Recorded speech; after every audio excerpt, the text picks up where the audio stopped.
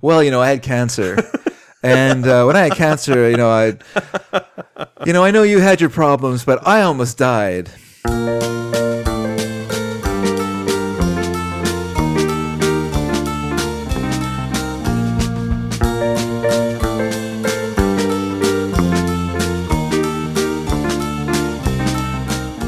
Hey everybody, and welcome to Sneaky Dragon. I'm Ian Boothby.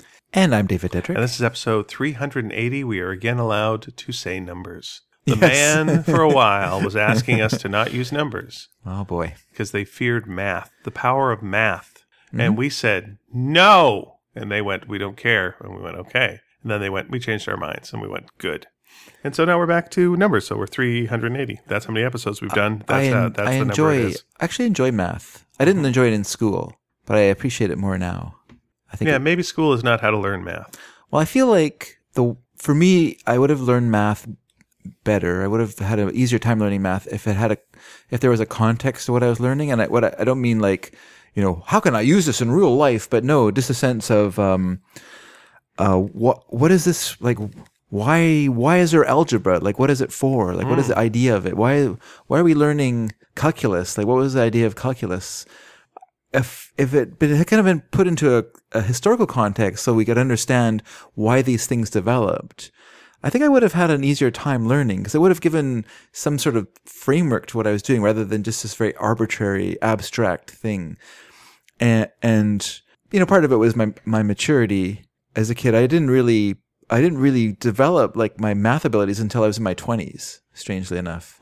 Like as a teenager, it really made no sense to me. I could study really hard for a math test. I mean, really hard for a math test to get a C-. And that was always very disappointing to me as someone who had an easy time in every other class in school and just kind of walked through school.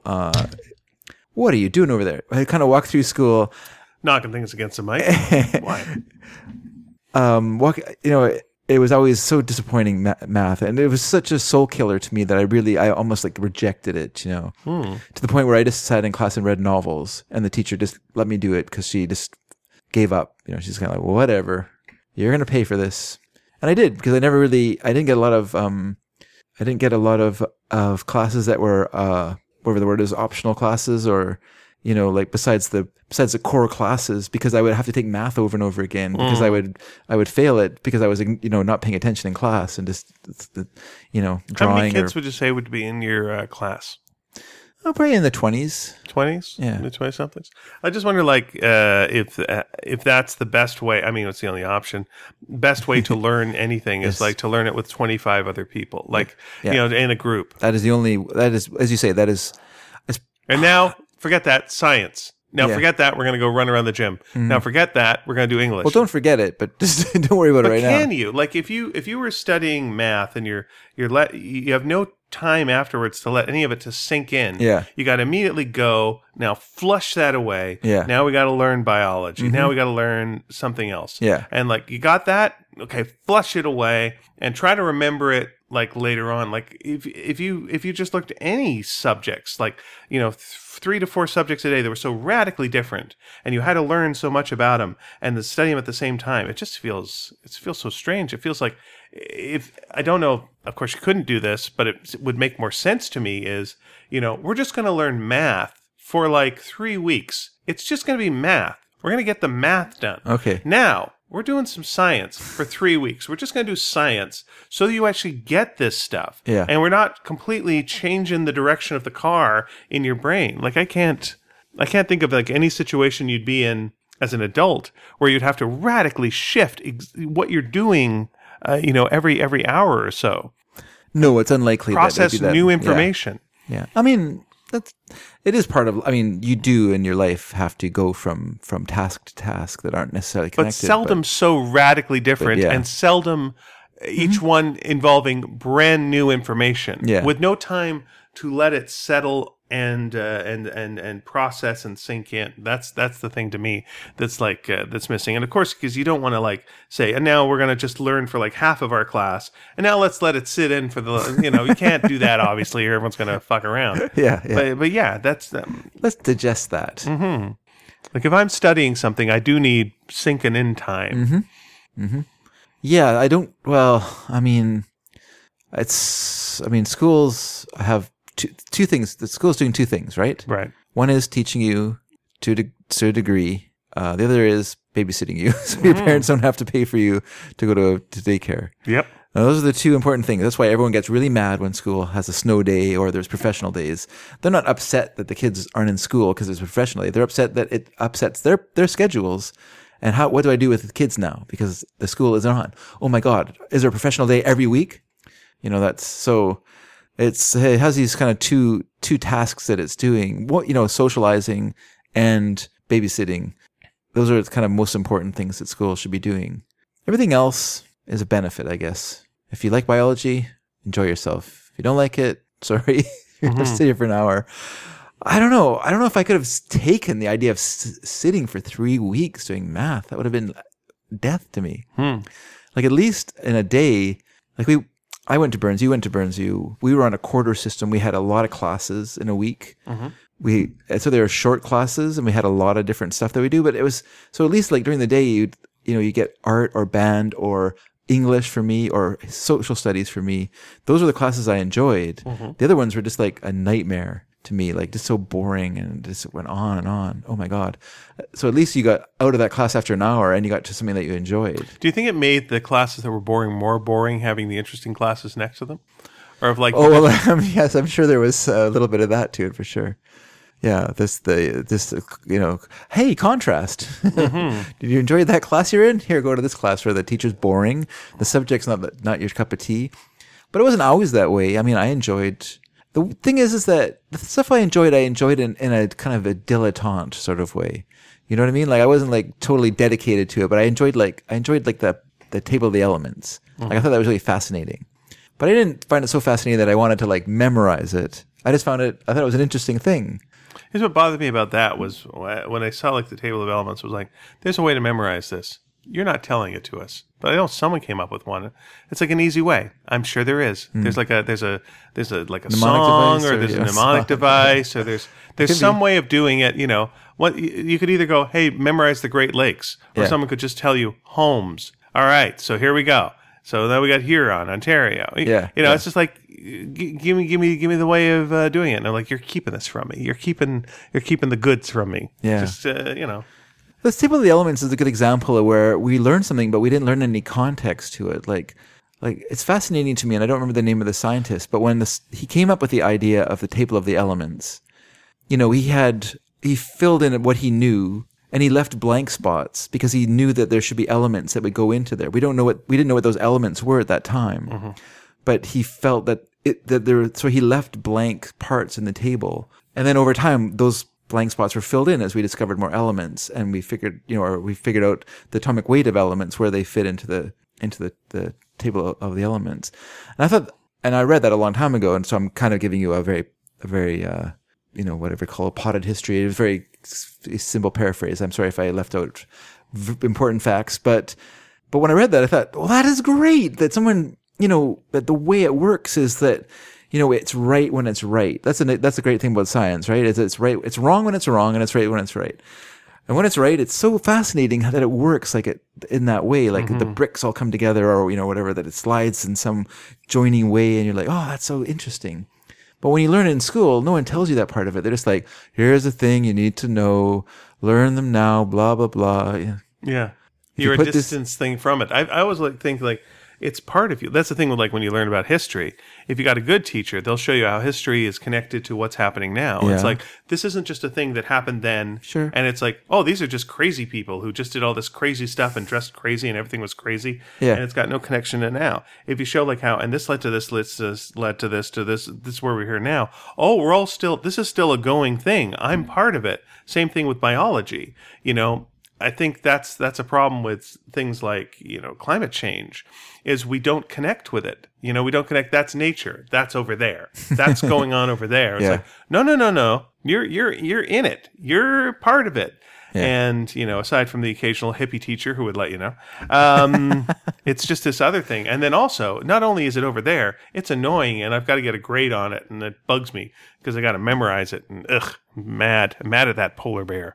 It's drowning, huh? Yeah, well, that's fine. Because you know what? I had to study him, and it was difficult. Yeah. Yeah, I don't like it. Yeah. It's like, it's about you. Connect the things to the things. Oh, again, you're learning without context. So. No, you're just getting a book and you're memorizing things randomly out of a book. Yeah. That don't seem to connect with anything that's in your life, and until you get a teacher that in some way goes, hey, like, oh yeah, and then. And I mean, it's not always the teacher's fault, because the teachers it's their fault. They have a curriculum that they're required to teach you, and they're given a certain amount of time to do it. Sure. So, it might be in their back of their head, they're like, oh, it'd be fun to do, blah, blah, blah. But then they're like, oh, I don't really have time for that, because we need to get this. That's why special teachers are special, and why you remember certain teachers. Yeah, for sure. Yeah. There you go. I don't know how we got on this train. I was saying I hate all teachers and damn all teachers. Well, I hope, Lisa's a teacher, so better. Oh, is that right? Better walk that back. Oh, okay. All right. Well, fair enough. I apologize then. She's a supplier of many great questions on this show, so I appreciate that. And that's the thing. Those who can't teach, those who can teach question. Oh. On podcasts. There you go. That's, I believe, the saying. That's an old saying, a really old saying. So, yeah, speaking of that, I don't know if I want to speak out of school, out of Lisa's school, but she was saying the other day, she was kind of bemoaning the fact that things that she would like to see happen in school and vote, like they have to vote on them. She votes for they never get passed. So someone, there's always some other contingent of teachers who are keeping. Is it just the teachers that do these votes? Yes. Yeah. Okay. Yeah. I don't think you want students voting for things in school, because they would vote for no school. People, I don't think students always have their best interest at heart. I remember when I was in grade 4, and of course I was pretty young then, but when I was in grade 4, we were given an option by the teacher. We could read the book on our own and do questions on our own. We could read the book on our own and do questions with the teacher, or we could have the teacher read us the book and do questions with the teacher. Well, we all opted for the teacher read us the book and do the questions with us, because that was the easiest option. Oh, okay. So water goes downhill, right? Did I regret that the minute it started? Oh, yes, I did, because I was already reading quite happily on my own. Of course, I was in grade 4, but you just kind of naturally want the easiest thing. You don't want what's best for you. You just want what's easiest sometimes, and that was what happened there. And it was just a torment to sit there listening to this teacher read to us slowly from this book. And only that, it was a simpler book too. It wasn't if we had chosen one of the other ones, we would have got a more advanced book. And it was just so wrong. That class was wrong in every way. That was a terrible class that I was in, because the school district had decided they were going to make a class of problem kids and put them all into one class. And you were a problem kid? I was a problem kid because I would read in class, so I wouldn't pay attention. I would hide the book in my desk open, and I would pull it out into my lap, and then I would look down and read it while the teacher was teaching us. Yeah. And so I would get in trouble for that, of course. And real bookworm. Naughty boy. So there were there were other bookworms in the class, kids who liked to read in class were in this class. There were girls who were shy. And then there were boys who were hyperactive. So it was a really great combination of crying. Wow. So those shy kids got some real attention and focus put on them for being shy. That's nice. Yeah. It's really a terrible idea, that class. So I think every kid... You guys are like a breakfast club waiting to happen. I think every kid left that grade unprepared for the next grade. Like I remember the vice principal had to come in and kind of speed teach us math in order to catch us up on because we were so far behind as a grade. Mm-hmm. It was a real disaster. It was a real mess. And I honestly was not a bad kid in class. Like I didn't talk or anything because I was too busy reading. But I mean, it wasn't acting out. I really, really liked to read a lot. So, I would take advantage of class time to read. This is downtime, right? We're just learning math. I don't just pull this book out of my desk. So, school is very strange. It can be very destructive sometimes. Well, then we went to English class and you'd pull out some math. And it's like, that guy's just trouble. He just mixes it up. Just likes a little of both. That's what that guy likes. I remember in grade 1, the teacher putting an elastic around my reader so I wouldn't read ahead. So I couldn't take the elastic off. And of course, I was a little kid, so I was obedient to the... Yeah.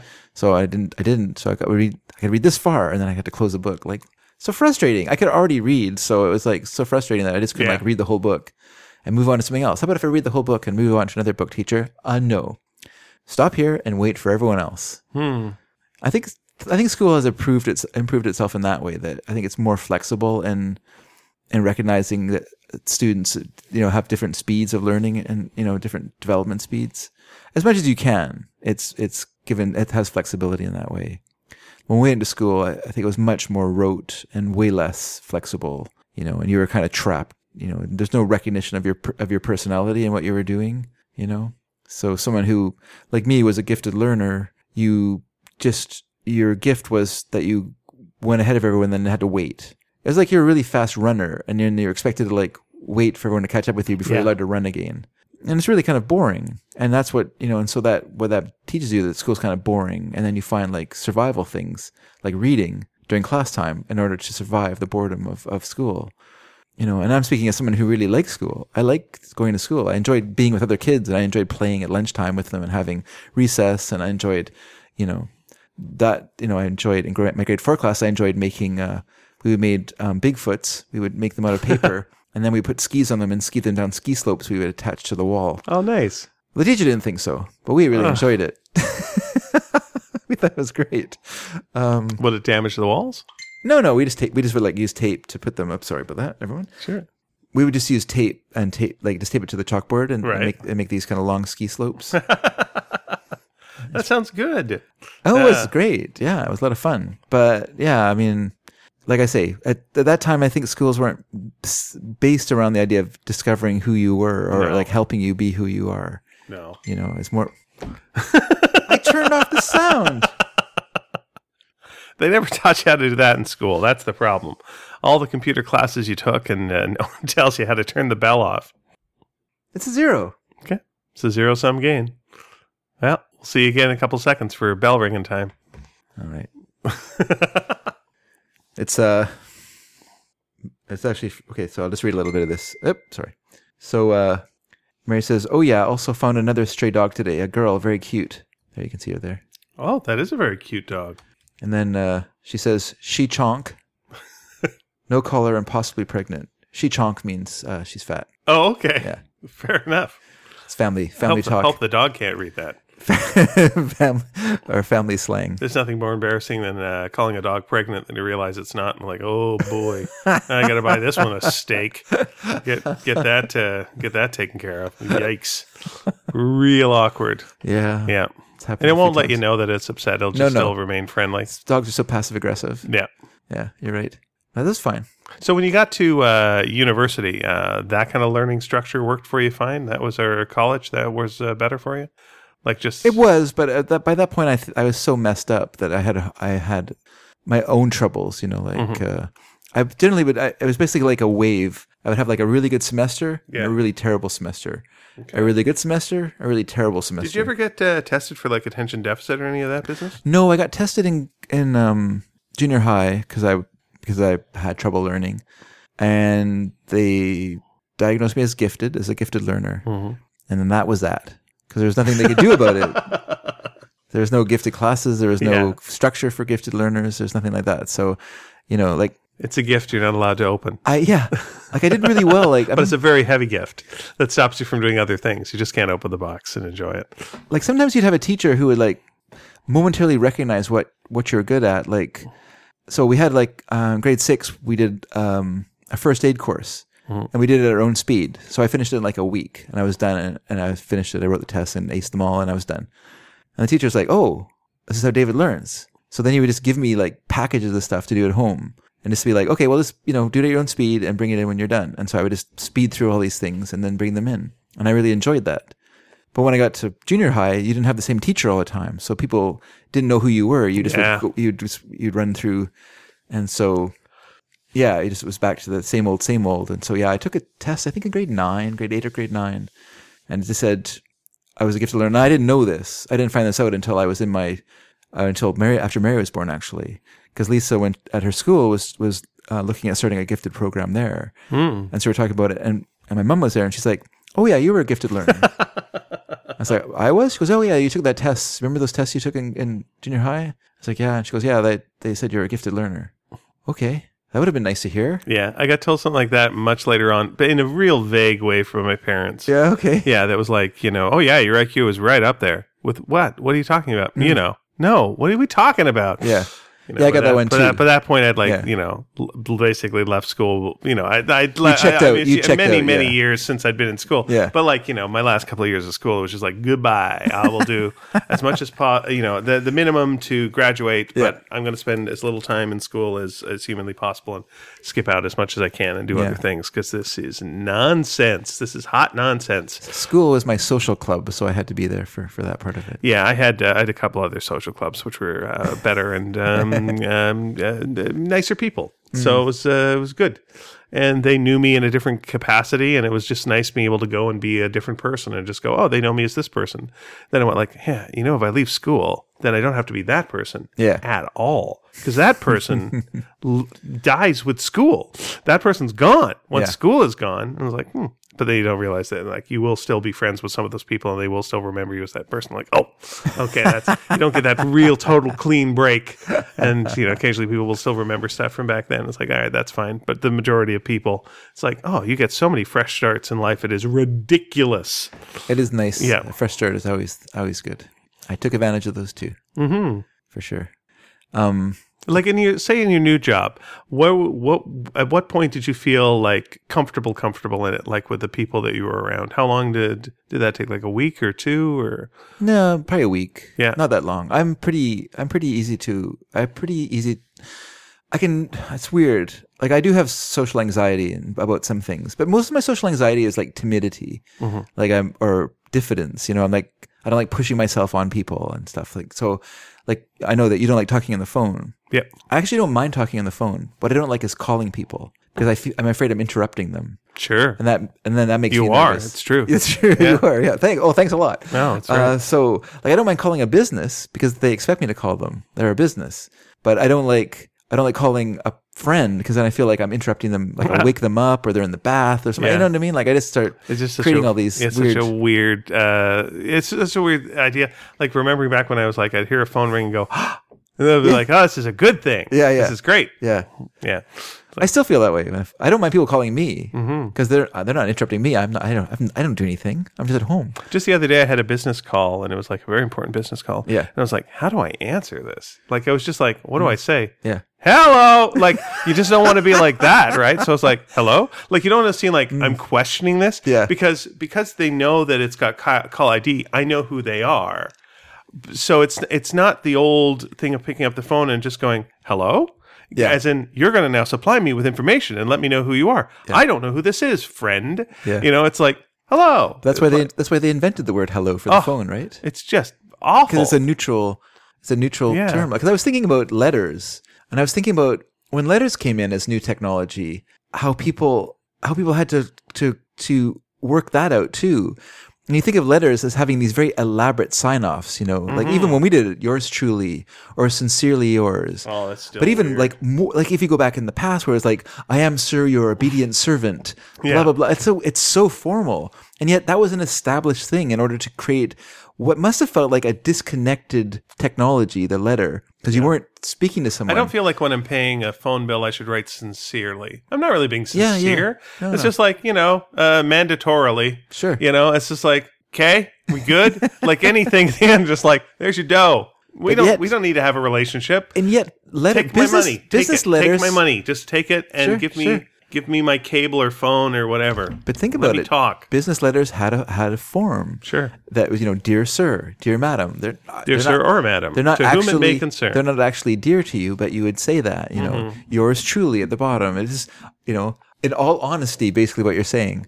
And it's just curious to me, like at some point, there must have been this sense of, like the same thing when the phone came in and people were all worried about the phone, how it's going to interrupt our lives. And we're not going to have it on a table. We'll have it in a closet away from us. And we'll only use it for emergencies. We're not going to just call people. No. This is a special thing. You don't just use it all the time. Yeah. If you want to talk to Jimmy, you walk down the street and talk to Jimmy. You don't need to use a phone. That's right. You can use the party line if you have to. And slowly the phone has become more and more integrated into our life until the point now that we obviously use it all the time for lots of different things. But then also, as, like for the younger generation, as they've become more, you've got to stay inside. We don't trust you outside on your own. Yeah. That's become the way of them connecting with the outside. Like I'm obviously, when we were teenagers, you still would talk to your friends for hours till your parents said, knock it off. Yes, that's true. But, if you're basically housebound, this is it. This is what you got to do. You're right. Yeah. You're right. Yeah, what did we have to talk about for so long on the phone in those days? It's amazing. Sometimes, Lisa and I used to talk on the phone when I would work on Saturday nights, and because we didn't get to see each other very often. Do you know what you talk about? School. You talk about. Sorry, I do want to hear your story, but I'm just going to go. We talk for like 2.5 hours every week at this nonsense. That's true. Yeah, that's this bullshit is basically what you would do on the phone. But we'd already seen each other at school, like for 5 days of the week, and then you phone someone at night, and then you talk for more time. I guess you didn't always see everyone you knew every day. If we had to, we could do anher one of these like after this, and it would still be fine, and there'd be no running out of gas. You're right. Our throats would hurt, but that'd be about it. But anyway, back to you and Lisa. Sorry. I was just going to say, so we would sometimes like have silences, like we'd just have points where we wouldn't say anything to each other, but it felt okay because we were talking. So it's good practice for marriage. I was the reason why her family got rid of their party line. Really? Yeah. Okay. When I met Lisa, we started going out in 87. Okay. And at that time, their parents still had a party line. They still shared a phone line with other people in the neighborhood. Mm-hmm. And because we spent so much time on the phone, her dad's finally like, okay, that's it. We're getting a dedicated line because we cannot be tying up the line all day long with you. So when you were talking, could someone on another just pick up a phone and just listen to your snuggle talk? Sure. Weird. It's party line. Yeah, I know. But like, can you hear them go click, click? Yeah. Oh, you could. Yeah. Okay, that's good. So there's not just a bunch of creeps just like there could be creeps listening in. But we weren't really doing a lot of snuggle talk, but yeah. It was the 80s, It was a time for snuggle talk. It was the start of such things. Yeah, no, because everyone would have their own telephone ring. So you might have like a double ring, or the other person might have a single ring, or just depended. And so you would hear your phone ring, you'd hear your particular ring, and then you'd pick up the phone. But if it wasn't that ring, then you wouldn't pick up the phone. You'd let your neighbor answer, or not answer if they weren't home. Again, I like Mr. Burns' ahoy hoy. That just seems like a good thing to say when you pick up the phone. Ahoy hoy. I think that was an actual. It was what people used to answer the phone with. Yeah. Well, it was a suggestion of what because they finally settled on hello as being the best one for some reason. Mm-hmm. I don't know why they thought, let's take something we're really afraid of, hell, and add an O to the end of it, and that will be the perfect way to greet people on the phone. Hello. But it feels like to me when I answer the phone, though it is traditional to say hello. Again, because we've got call waiting, and especially in this case, I was expecting a call from them. Sure. They email me to say we're going to be calling. Okay. They email to say we're calling you 5 minutes late. Don't worry, I've just got them on the line. I'm going to call you now. So now we know we're going to call. Yeah. And it just feels like to say hello. It's just a weird thing. It's like walking up to you on the street and going, hello. But you do say that. You go, hey there, or hi there. I don't go hello. No, but you... Yeah, I feel like I would say hey there or something. But again, I don't really know these people either. It's the first time I'm actually talking to them. Yeah. So I can't be like, hey! I can't do anything casual. You can say good afternoon. Meh, too formal.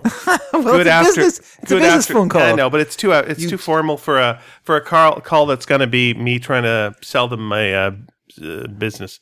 Okay. It's just like, good afternoon. Thank you for calling. How about you said Ian speaking? Thank you for calling. Yeah, that's close. I can do that.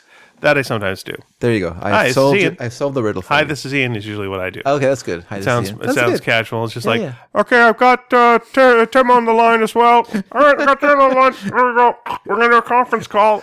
And everyone's going to get off and knocking and thing, and phones are nightmares now.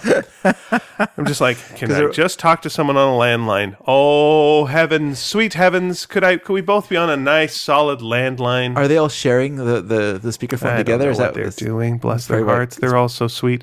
It all went great, and it was fine. It was just not a thing that was a good thing that was a good thing. There you go. I'm going Thank you for your vagueness. Yeah. So anyway, I'm just going to tell you my stresso morning.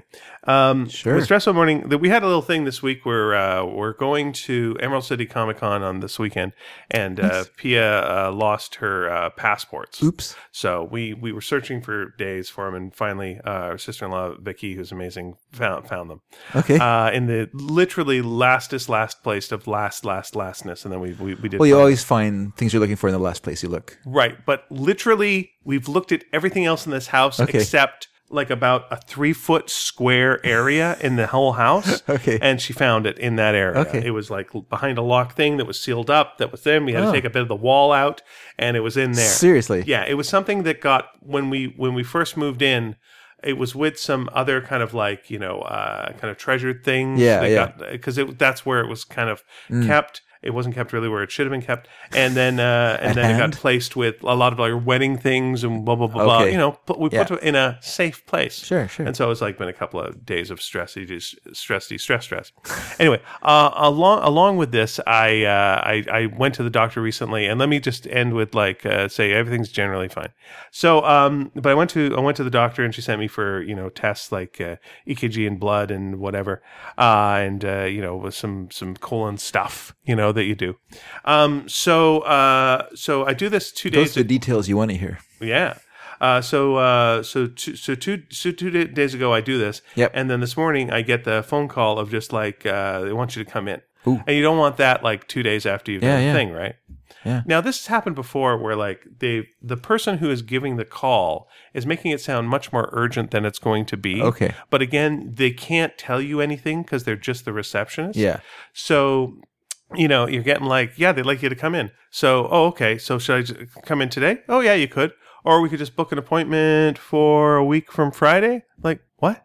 Like, should have been a tip off that it's not, but I don't know if they're idiots. Yeah. And like, this is something that I need to take care of now. I'm not going to want to wait a week from Friday to find out what's wrong. You looked at my blood.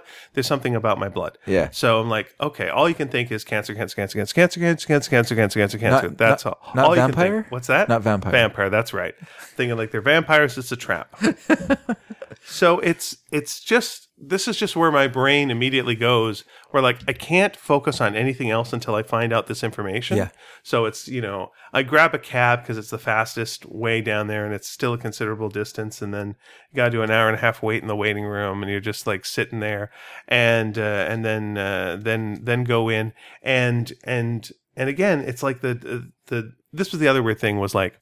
My doctor sent me for these tests. I've got a new doctor. She and so I'm setting her up as like my new family doctor because my old family doctors moved on to other things. Yeah. And I said, like, oh, can I see this doctor? Oh, she's not here today. Then I get there and I can clearly see she's here. And I was like, well, that's weird. Anyway, so I go in, and there's another woman who comes in, and she's like, "Oh, how are you doing today?" And as always, I go like, "Well, you tell me." And so I'm like, all right, let's take a look. And so brings it up on the old computer, and so we're going past the lines where I'm like, let's see if these are okay. And so it's not that. Yeah. And then I get a thing about, what's your family history? And I'm like, I don't know. I've got no idea about my family history. And she's like, okay, well. You didn't say you're 45% Irish? Yeah, I said, doi. And 2% Swedish. Don't tell my mother-in-law. Or I'm going to be in some trouble. Okay. So let's go through it, and bottom line is my blood sugar is a little higher than it was, but that's something I can take care of. And then she was talking about cholesterol, and I was saying like, so how's the cholesterol? It's like, well, the bad cholesterol is fine. Like it's good numbers on the bad cholesterol. Okay. But your good cholesterol is low. Oh. And I was asking like, so what do you do to get the good cholesterol up? And she's like, well, it's exercising. That's the thing that gets the good cholesterol up. There's some other things, but there we go. And she was like, so this is what we were calling you in on. And I was saying to her, okay, it would be nice if when they call, they go, it's not a big deal. They just give you one of those, like, oh, they're kind of supposed to say that. They're supposed to say it's immediate or, at your own leisure. They're supposed to say that. And Yeah. I'm like, yeah. And they never do. And that gets me here like a bullet. Yeah. So there's that. And I'm like, okay, so it's going to be that. And I got to exercise more, which is absolutely fine. I got to get my sugars down. So which is why you're seeing me drinking water and not soda pop right now. Yeah. So it's that. And then she goes like, "Oh, we just got your EKG in. Let's take a look." And that was where, she said that there was like an irregular heart rate, and we gotta, just get you checked out by a cardiologist. Now this can be like nothing. And it's just something to see. And there's a whole bunch of things, but it just came in the middle of this thing that was like this surprise. Oh, wait, and there's this. Yeah. And there was just this feeling and again, it goes back to this magical thinking where you feel like anytime you feel, hey, things are okay. Things are now okay. And I was feeling that earlier this week. And that was when we lost the passports. Okay. And like the whole trip this weekend was going to be screwed up. Yeah. And then it was like, no, we covered that and it's fine. It's like, okay, then things are going to be okay. And that's when you get this phone call and it's like, no, I can't think that anything's okay. I can't let myself believe anything's okay because that's when this happens. And I know this is bullshit.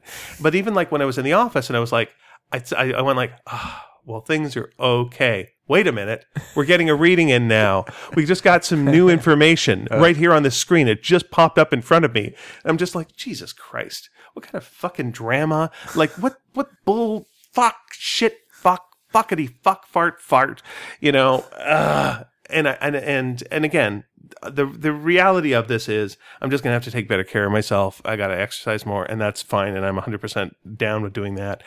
Checking with a cardiologist, that's fine. I've had to do that in the past, and it's always been fine. Yeah. I've got a weird heartbeat sometimes, and that is just something that I've got. Okay. And again, it's something that people have, and it's all right. And there's other things that can cause it, but I gotta find a way around this fucking magical thinking bullshit. I really got to. That's your worst problem? My worst problem is, because I'm connecting these things all together, and like. I can't do a thing where like, my wife's saying, when I get this news of just like, I got to go get my blood checked.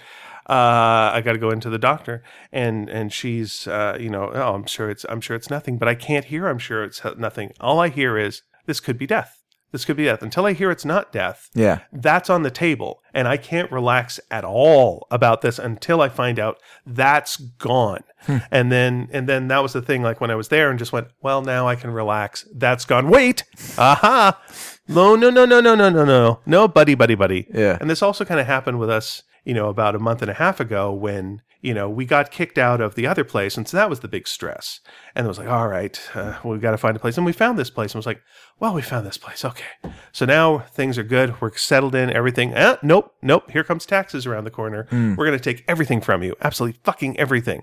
And then we deal with struggle, and then, immediately like another fucking thing comes along. And it's just like, ugh. And I know they're all random and not connected, but me, as if nothing else, a writer or a person with a mental problem, has to connect these things together as they're part of this big story, this continuing story. Yeah. And if one thing happens, then the other thing goes. And if you let yourself feel that things are going well, oh, buddy, you're setting yourself up for it.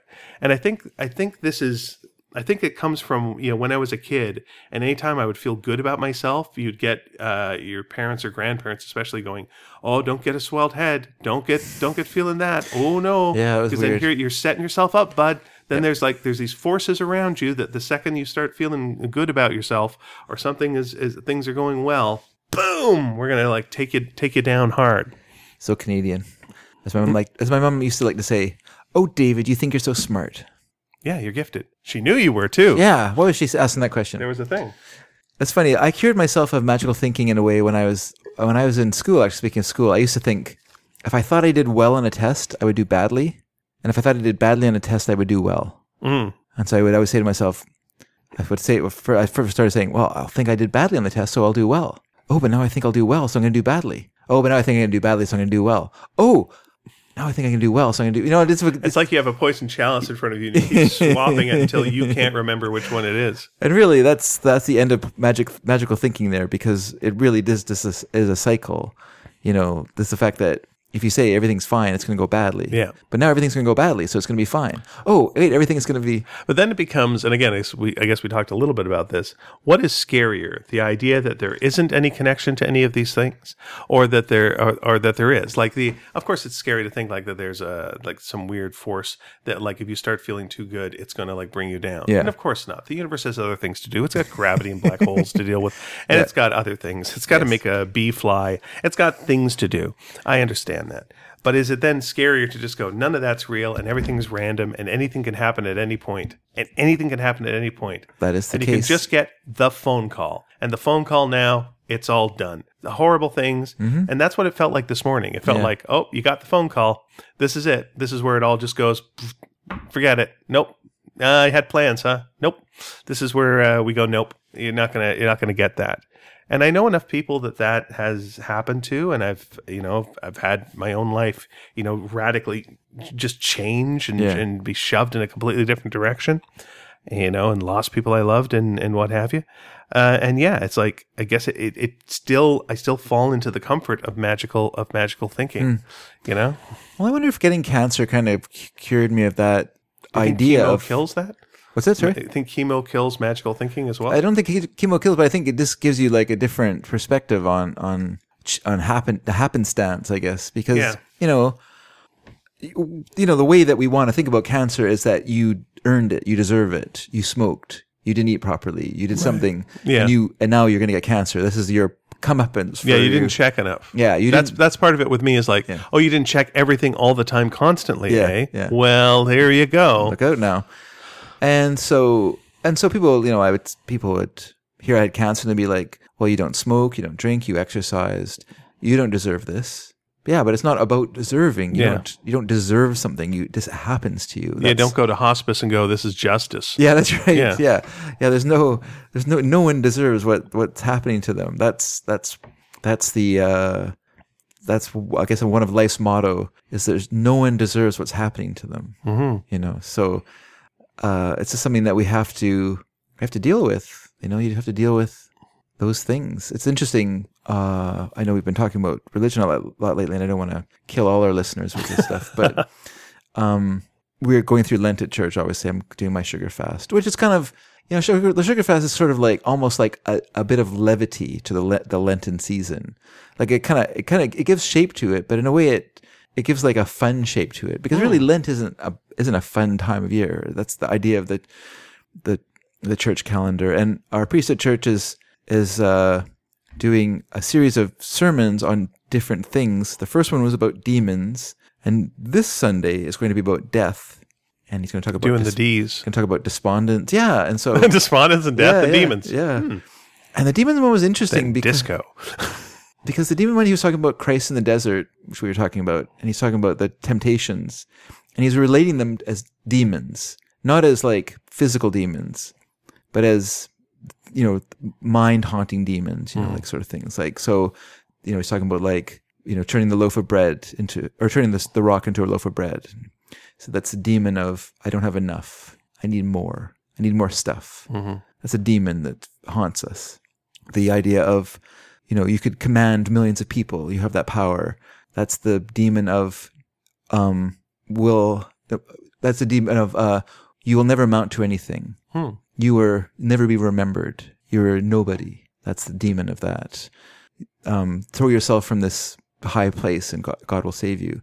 That's the demon of nobody cares. Nobody cares about me. I thought those are really interesting ways of drawing these sort of parallels into your own life from those stories, Which is, again, what we're talking about teaching. Mm-hmm. And like the person who preaches and doesn't connect the book with your life. Yeah. And the person that does, And so now I'm really looking forward to what he's going to say about death, because I really like our priest a lot, and I think he's a very good preacher. I really enjoy his sermons. So yeah, I'm looking forward to that. I think, like when someone can take something and humanize it or make it relevant to you, that's a real skill. Yeah. And the fact that he doesn't write it down, he just talks off the top of his head to us. That's also good. Yeah. That's amazing. Yeah. Like and then also he'll often be dealing with not so much now because his kids are a little older, but when he was like a couple of years ago, he'd be dealing with having his kid like hanging off of his cassock, while he's trying to talk to us, or wanting to climb up in his arm, and he'd be lifting his kid up and not breaking. Whereas I'd be like, oh, what was I saying? I had this idea. Now I can't remember what I was going to talk about. But no, he just does it like, just carries on. It's amazing. It's a real skill. But yeah, so I thought that was interesting. I used to see someone do stand up like that. That was Rick Dukeman, and he would like take up his kid and then like just straight arm himself with the kid on the arm with his face like pointing outwards, and he would use him like almost Buster Keaton style with like the heckling thing, and just like, what's that? And just like hold up his kid. Like it was pretty good stunt.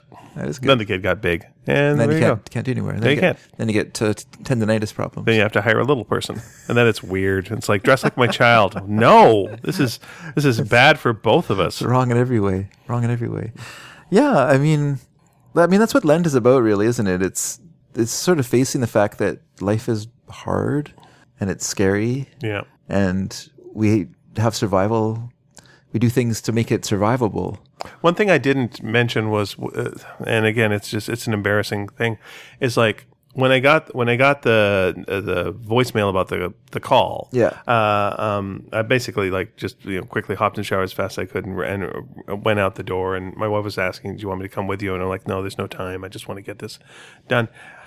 And then, so it's the being calm in the cab, being calm in the waiting room, being calm with the doctor. I had to take a bus afterwards, being calm on the bus, came home and just fucking lost it. And I lost it in front of my wife. Like I just lost it. Like I was just I did not get tragic news by any means. Yeah. But the emotional journey I had been on today of like being through everything and playing everything through in my mind. Yeah. And then there's a bit of, the frustration with yourself just going, well, again, the deserved thing is like, I let myself, get to this state. This is embarrassing. This is humiliating or whatever. But also the magical thinking of like, we can't have anything. Like something will always come to take it. No matter what, there will be a dark hand that will reach down that will just take it away and take more for your arrogance. Just put me in this pit of despair where I was just like on the couch, just weeping and like fucking howling. I was just so fucking low. And I had to like say to her at a certain point, I'm still in here. I just want to let you know while this is going on, because it was so overtaking me, almost like an outfit that I was wearing. Wow. But I was like in myself still, just going like, I'm in here. And I realized that this is bizarre behavior but it's like this day has been so hard. And she had to go off to pick up our car that was being repaired, so she had she had to go, and I had to prepare for the podcast, and I had to do cleaning and some other stuff, and I was like, I'm gonna be okay, but like I'm just gonna be here shaking for a while, and it just like it, and she was worried about me, and I'm it's like I'm not embarrassed about it because like we can be like however we are with each other, and that's okay. Sure. But it was like, oh wow, I didn't see this coming, and it's almost like when you don't think you're going to throw up, and then you throw up, and then you throw up for a long time. But it was that with emotions. Yeah. It was just like, oh, this was inside me, huh? And I think it came up not from just this, but just from the months. I think the months of this. I think you're just like, that's enough of that. Mm-hmm. So I think you'd had a mounting, and maybe it's good that you had that. Maybe, yeah. It still feels weird when emotions come out of you faster than you expect or can control. Yeah. Yeah. But we spend so much time tamping down our emotions and denying our emotions that, like sometimes it's better that you just it was weird to me when I was sitting in the waiting room actually today, just going like looking at everyone who was around me and just going, well, some of you are getting bad news. Like some of you, this is not like we're all sitting here calmly reading. First of all, why are the magazines so fucking out of date? I don't want to do like a stand-up bit, but like I saw, a New Yorker, that's nice, and it was 2013. How the fuck did this get here? Has it always been here? Yes. Because if so, there's a lot of disease on this. Let's just toss it. Yeah. It was a picture of Obama on it giving medicine to Mitch McConnell. And it was like, what the hell is this? How? I'm trying to think, where was I when this came out? That's funny. What's going on? I wanted to say to them, I work on this magazine now. I can get you some if you need to get some magazines. Well, this is nonsense. But yeah, just going like all these people who have their own journeys, who are all sitting here, who are all quietly being polite, and I'm like, yeah, we all are. We're all doing this. And like some of us are getting good news, some of us are getting bad news, some of us are just getting by. I was like, yeah, it was just interesting to me that. Of course, I still was, mostly the record I was playing in my head was like all the bad scenarios. Yeah. Playing my WebMD thing. Not not, as usual, I don't like to be a cancer bore, but Again, I think you've invented that name.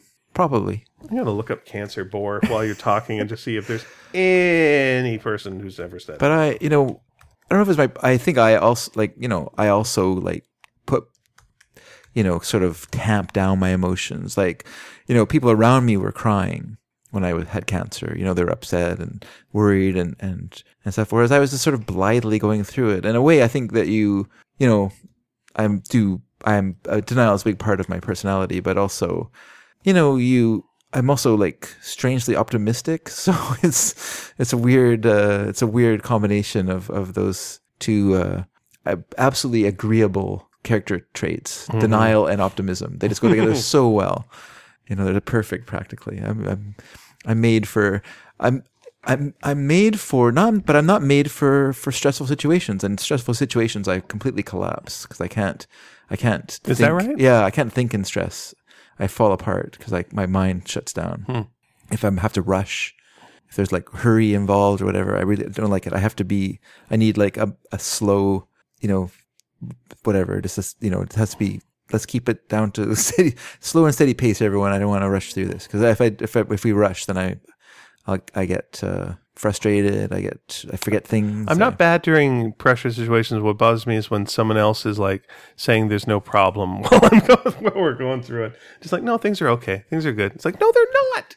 Acknowledge this is a problem, and then we can do. By the way, just on a side note, there is no cancer bore on the whole fucking internet. So you have originated that. The closest thing is cancer borealis, which is the Jonah crab. Okay. That's the name for the Jonah crab. Huh. Yeah. It inhabits waters along the east coast of North America from Newfoundland to Florida. Well, and that's it. I just think that when I say cancer bore, I think it gives you this weird kind of hammer, a conversational hammer that you could, if you wanted to, you could bring out almost any time. Sure. And just destroy people around you. Yeah. And so it's the shark that swims around us that we're all scared of. I try to keep that hammer in my pocket as much as possible. Thor style. You what? Thor, like Thor. Okay. He keeps the hammer next to him. He doesn't maybe whips it out when he does whip it out whenever he wants. Okay, you know who doesn't use the hammer that often? Okay. Maybe uses it twice a movie, and it didn't even in the last movie. Ronan. Thanks for the Ronan comparison. the Accuser. Yeah. He's got a big hammer. He sure bigger does. than Thor's hammer. It does. And he smashed one guy's head, and then it kept it, and then it broke. That was it. That was the story of his hammer. Did it break? Yeah, they broke his hammer later. Oh yeah. He put his jewel, I think, in the hammer, and then they broke the hammer open, and then they grabbed the jewel, and everything was fine. That's right. Yep. I haven't seen that movie a bunch, so Read your Marvel Bible. I guess I should get on with that. Yeah, I'm reading the wrong Bible. right. Speaking of that kind of nonsense, we're here's a hint. We're starting up a new podcast. Here's a hint. We're talking about some Marvel stuff in the first episode. We may have a title for it. We're not 100% sure yet. Why do you say that? I don't know. Do you think we're locked in? Well, all right. I mean, if you like it, I'm okay. it as a title. I think generally I'm okay with it right now. So why don't you say the title? We're going to call it The Fansplainers. Yeah, I think it's a good title. Sure. Because I think we're movie fans, Yep. movie buffs. So, and we bring a kind of enthusiasm for the movie form to what we talk about. Mm-hmm. And so this one is called Let's Fix Captain Marvel. Is basically what we did. I think. Those spoilers on it. We both were okay with Captain Marvel. It was enjoyable, but thought there were some things that could have made it better. Needed a fixing. Yeah. And so you'll hear us talk about that when we put that up there. Speaking of other podcasts we're doing, you have one that like wildfire. People. The second you put it up, the comments just come flooding in. People have deep responses. They listen to it. They love it. Why don't you tell people what we're talking about? It's called Cancer Bore. That's right. It's my new podcast. I bring people on and ask them questions, and then I go, "Well, I had cancer, and when I had cancer, I know you had your problems, but I almost died." It's called Condescending Cancer Bore. It's a new show, CCB. No, it's called Sneaky Dragon Listening Party. I do it with my wonderful daughter Mary. We sit down together, we listen to music, we talk about the songs, we give you the stories behind the songs, we give you like a little bit of information about the bands, and we tell a lot of dumb jokes to each other, and we have a lot of fun, and we play music, and we.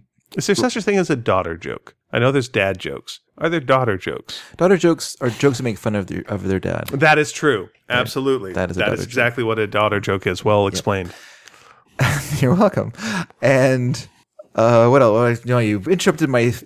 As you listen to music. You're making me pressure. I can't think tell anymore. jokes? I'm under pressure. We listen to music, tell jokes, and the newest episode came out yesterday. No, today. Yesterday. Yesterday is when it came out. So you can hear episode 10. It just dropped on Wednesday. And don't forget, whenever we finish a mixtape, which we did, we finished Thomas Calloway's. Hi, Thomas. We finished Thomas Calloway's second mixtape. Whenever we finish a mixtape, I always put up a downloadable version of the mixtape that you can download to you for yourself and listen to it as a complete, complete mixtape. Could they record it to a cassette themselves and listen to it as they could do that if they wanted to, sure. Yeah, nice. If you want to do that for the real, I think it might be a little too, no, it would be too short for a 45-minute, like a 90-minute cassette. You know and what? Too long for a 60-minute cassette. Do you know what I would throw out there? And again, this is your Please show. throw it It's out none there. of my business. It sure isn't. It sure is not, except that I am part of this business. You are literally. I am part of this business. You are part of the business. You have a vote. Here's something I would think might be an interesting thing for listeners who seem to enjoy this kind of thing. Yeah. You know how a mixtape back in the day, you'd usually do something yourself because you wouldn't have computers, you wouldn't have fancy computers. Yeah. You do something yourself with like a little drawing or something on the cover. How about our listeners come up with covers for your mixtapes? Like an appropriate cover, something that would be right, like with whatever the theme is, or something that makes you feel, and let's just see some mixtape covers for the various mixtapes that you've put together. When I did the mixtapes, I hand wrote all the songs on the cover for them. Okay, so we got that. So that you got if you got a mixtape from me when I was younger, then that's what you would have got from me, was a mixtape with all the songs written in two different color pens. So the band would be in one color, and then the song would be a different color. Do you remember your first mixtape? Who was the first person you made a mixtape for? Was it a lady you were wooing? Was it for a friend you were sharing music with? Well, I did make tapes for Lisa, but I didn't really make mixtapes for her. I would just tape like whole albums for her. Okay. She liked Echo and the Bunnymen, let's say, and I went out of my way to get all the Echo and the Bunnymen albums so then I could record them for her. Right. So I impressed her with my Echo and the Bunnymen collection. Just stuff like that. I mostly made mixtapes for myself, and my early mixtapes were pretty crude because I didn't have like a huge record collection, and so I would do like a lot of repeated artists or a lot of, and so and having listened to those, and I kind of found them boring. Even myself, I found them boring. Like I wasn't like totally sold on my mixtapes at that time, just because of the limited number of artists and stuff available. Because I didn't have like a big record collection. I think. Like I maybe had in my teens, I maybe had like 30 records or something. Okay. So it wasn't like a big record collection, that you could like draw from a lot of. Right. Like a lot of. I guess there was fairly. Isn't that's the amount of books you're supposed to have, right? Like 30 books is the amount of books you're supposed to have. I think they're thinking 3,000. Okay, fair enough. Because that's a little closer. I couldn't remember her name. Marie Kondo? There you go. Did she say 30 books? On display. I mean, on display. Oh, okay. So it's okay if they're down in the basement in two different rooms on shelves. Yeah, but you got a living room, put 30 books up. Your favorite 30 books. Show what you're doing. Okay. I'm projecting at this point. But don't be like every book I've ever had. Yeah. Like, it's like, no, this represents me, I would say. I love how that looks. I love a room with the bookshelves up to the ceiling and everything. I just assume you pull one and a door opens. It's got to be a hidden door. Why? Right? So I'm just like pulling books down, just trying to find the hidden door. Making a big mess? Yeah. I was like, what are you doing? Trying to find the hidden door. There is no hidden door. That's what someone who had a hidden door would say. Flip. Show you what I know. Yeah. There should be a book that just says not the hidden door. Now, we have been doing questions every week, which we've been calling Question of the Week. Question of the Week, yes. Right. Though, I don't know how you listen to this podcast. You don't have to listen to it weekly. As we've wittily shortened it to Quatwa. Yeah, but honestly, if I'm being legit, since we're imposing a time frame that you, as a listener of podcasts, you don't have to listen to things in what are we talking about? What year are we in that I'm saying of the week? What the hell bullshit is this? You're right. Speaking of which, let's talk about Jay Leno later. What bullshit is this? Seriously, though, I do want to talk about Jay Leno later. Let's try and remember that. Okay. All right, remember that. I got to write that down. But so it's question of the show. There we go. It's question of the show. So the question of the show was given to us by your wife Lisa Williamson last week. Yes, and it she had a good was question for us. What was a book and or movie that wasn't working for you until the end just blew you away? And there you go. So we got 3 responses. Here we are. One here. We got. Here we go. Louise was Moon. Who's I believe I can say her last name. She's famous. She's a Gemini Award-winning writer. She wrote for Street Sense. You remember that show? Good show. Really good show. Vice Magazine said it was the best Canadian kids show ever. And that's Vice Magazine. She currently writes for Paw Patrol, which I think is more I know, impressive. my God, right? More impressive. Holy moly, Paw Patrol. She knows all those dogs personally. Yes. And possibly a cat. I don't know. Are there cats on Paw Patrol? You got me there. I don't think so, though. Okay. A bad cat that's always getting in the way. Okay. So Louise writes, Russian Doll wasn't working for me. This is from Netflix. Russian Doll wasn't working for me for the first few episodes. I found the characters really annoying, but Ian recommended it, and I usually like time loop stories, so I stuck with it, and it really took off for me around for the episode at the end of episode 3. It's more like a 4-hour movie, the way each episode builds on the ones that have come before it. If it had come out 1 week at a time, I might not have watched more than the opening episode. That is very true. That was a good show that took advantage of streaming and knowing that I might just watch the next one and see where it goes. But if it was, you had to remember everything. Yeah, that would have been. I watched it 2 episodes at a time over a course of a month. So okay. I was fine with it, but that's just me. There you go. I don't like watching things too hurriedly. I feel like I'm not getting the benefit of thinking about it. This to me, I thought fit that well because certain things happen, and again, I'm not spoiling this because we got a show for that.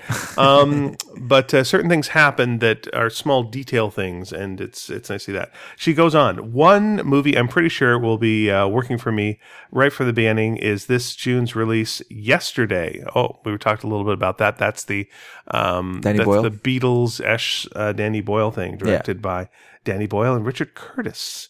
Notting Hill. Love Actually, About Time. Struggling musician hit by a bus, wakes up. All the things that happen.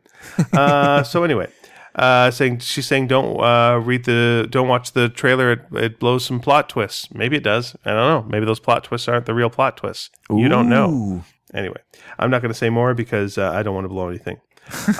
So Hayden writes us as well and says, Kia ora. Do you know what that means? K-I-A-O-R-A. I think it's like a greeting, like hello.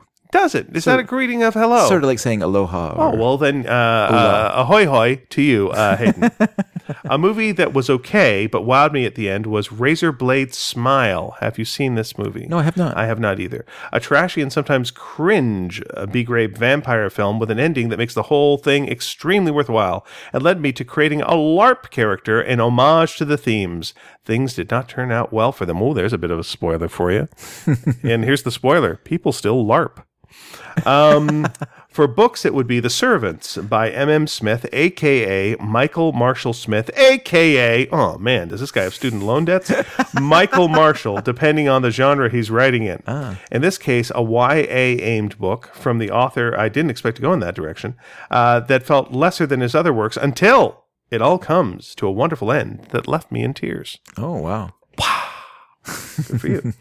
Michael Marshall Smith, a.k.a. The Dirty Smithy, is also known as Eminem.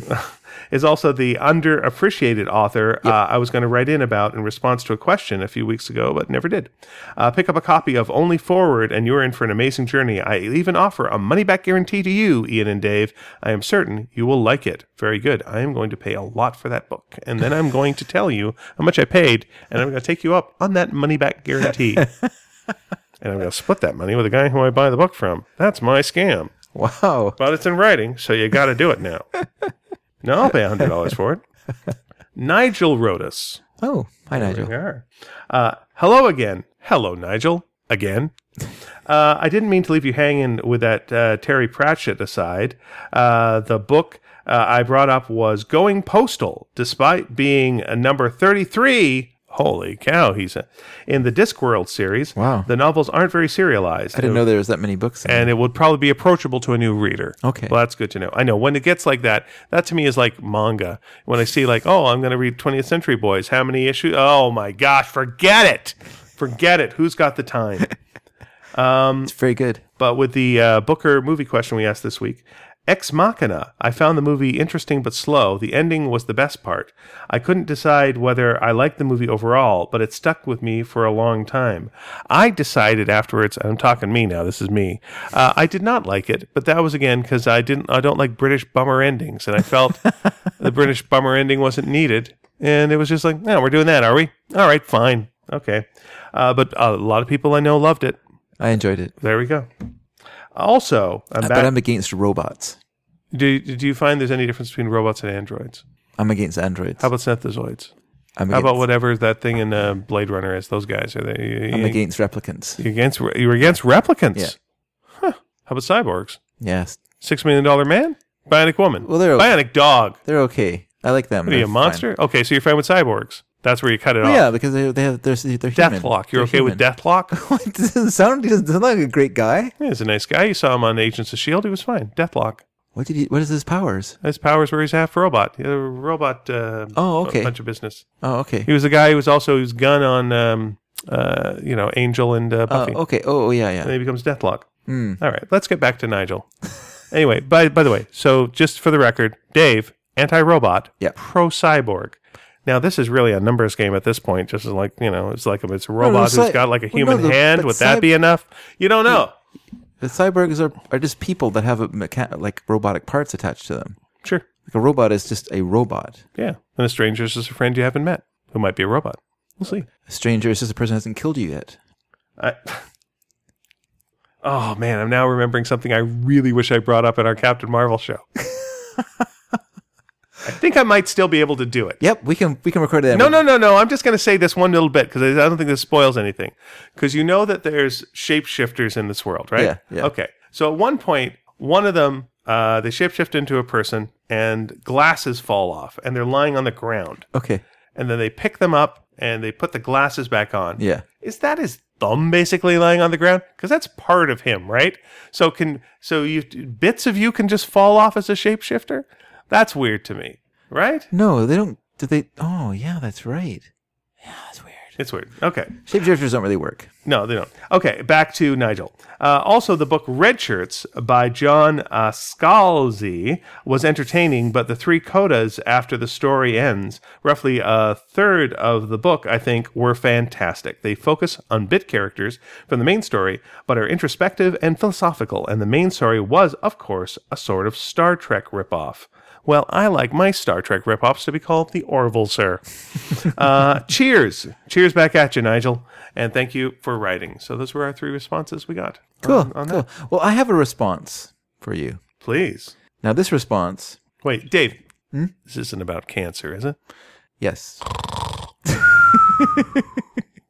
I've become that person. Mm-hmm. This is actually related to TV show endings. TV show endings. Okay. But I don't think we should discount people who are late to the party. No. Listen, listen. I don't know what things are like with your Sneaky Dragon listening party and how you run that party. But the party that we run here, 24/7, man. Show up anytime. Grab yourself some chips. We're 24-hour party people. We are. Grab yourself like a little soda pop. Yep. If you like an adult beverage, fine. Knock yourself out. I'm not having a lot of those right now. And then we're not having soda pop ourselves, but help yourself. There's Coke in the fridge. All right, go ahead. And this is the time where you wish you could remember that Happy Mondays album cover or album title. It's like 24-hour party people. Yeah. Squirrel and G-Man can't smile. Something or other, like some weird long title that made no sense. I did like the movie. So this is from Kanan.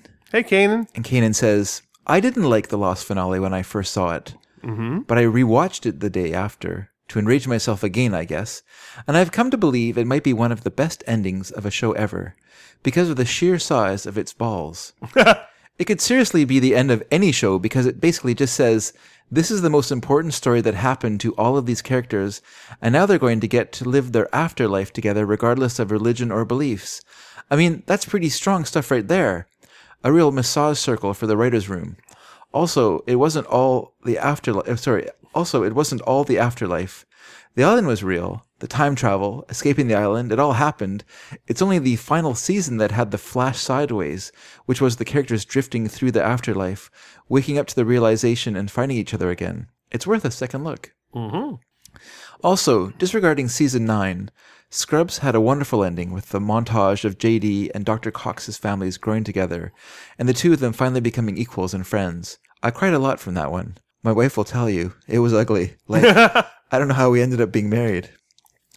Also, I remember Parks and Rec having that great 5 years later ending. Great ending in Parks and Rec. Good call there. That was both hilarious, naturally, and satisfying. Yes. And shouldn't have been. Everyone getting the happy ending is such a sitcom trope and such a hack sitcom thing. And they pulled it off. Yeah. Good on them.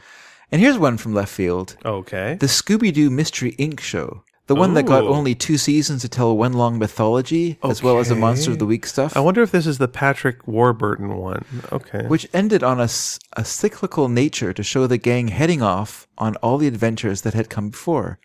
The show was seriously underappreciated.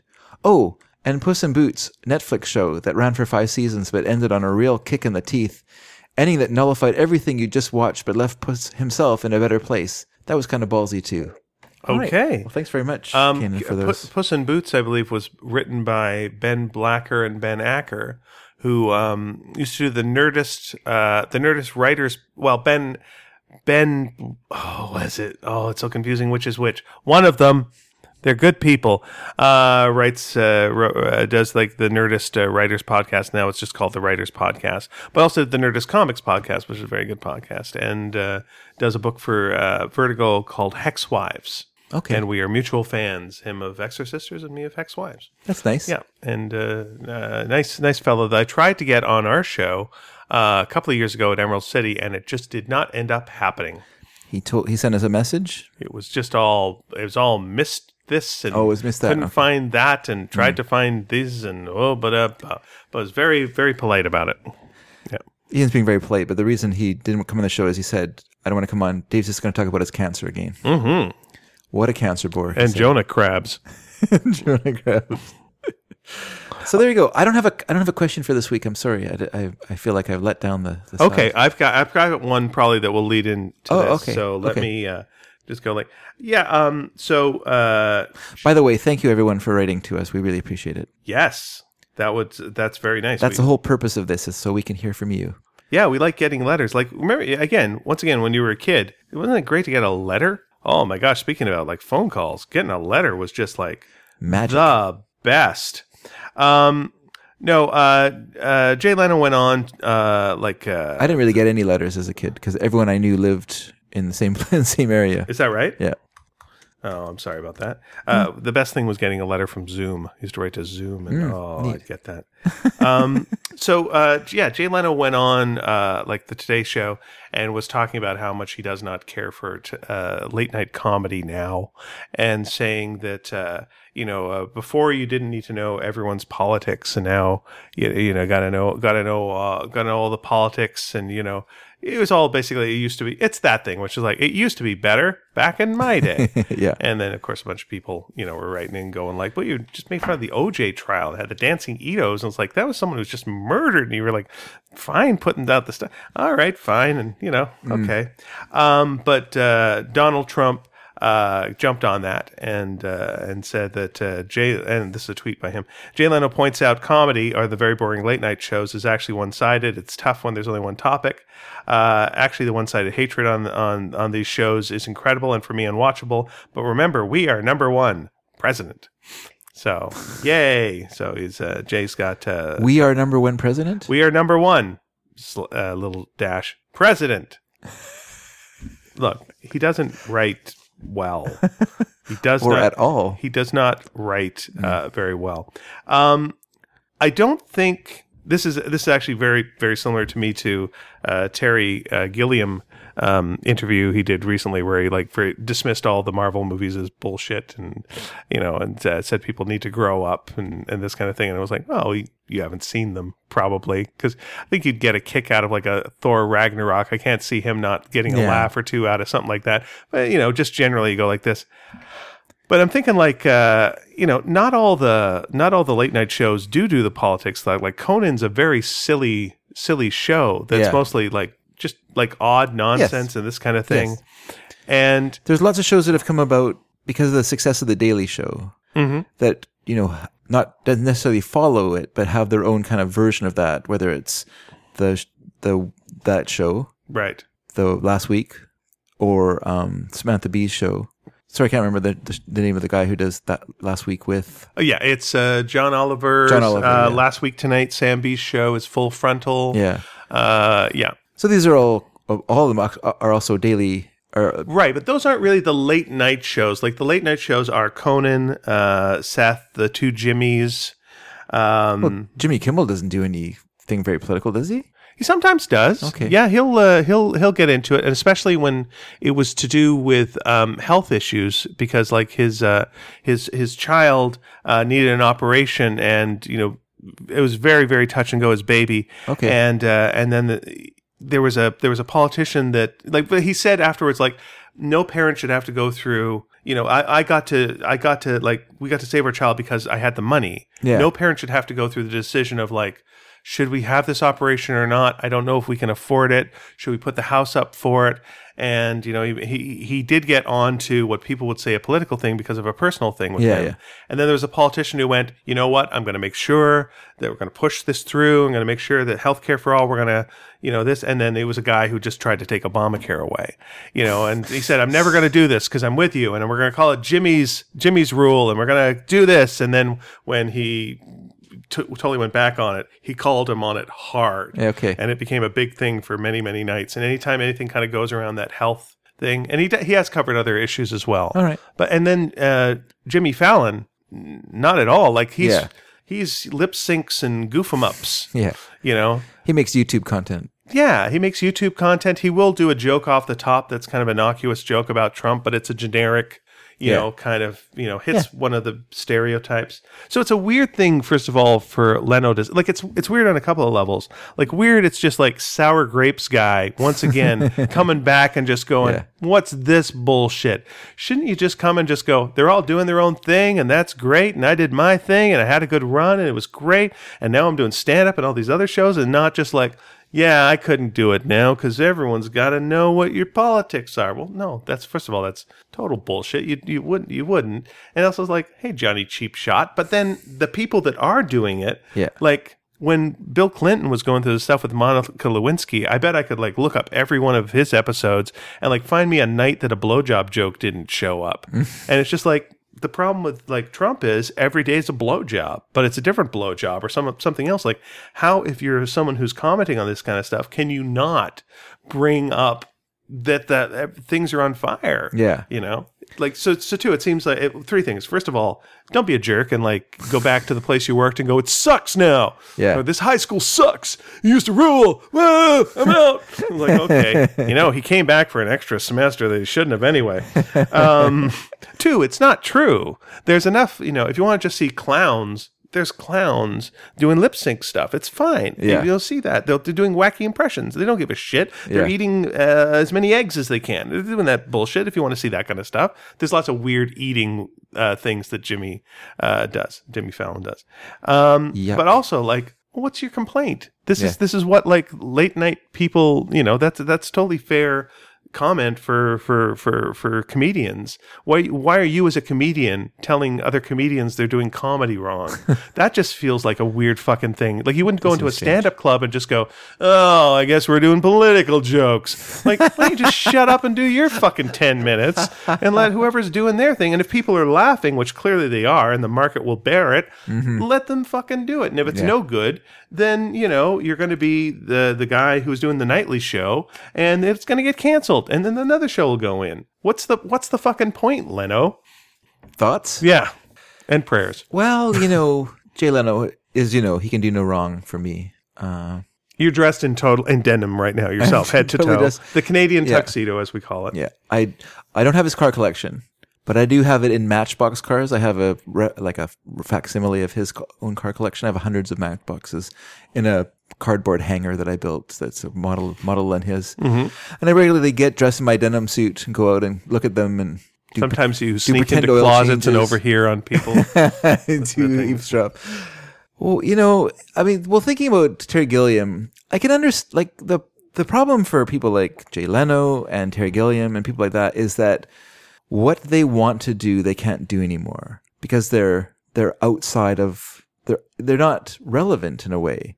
You know, like, well, Terry Gilliam wants to keep making big movies, but he can't because no one wants to pay money for big movies now unless they have unless they have something attractive about them. That they're like a tent pole, Right. like a superhero movie, which he does, and that's why he doesn't like them because he's going to studios and saying, "I'd like to make this movie. It costs this amount of money." And they're like, "No, because we just can't put that kind of money into into a movie we're not sure about Right. anymore. We just can't do that. Like no one's." He doing did that. want to do Watchmen for the longest time, which is kind of an anti-superhero movie, Sure. to be fair, and said it was unfilmable. yeah.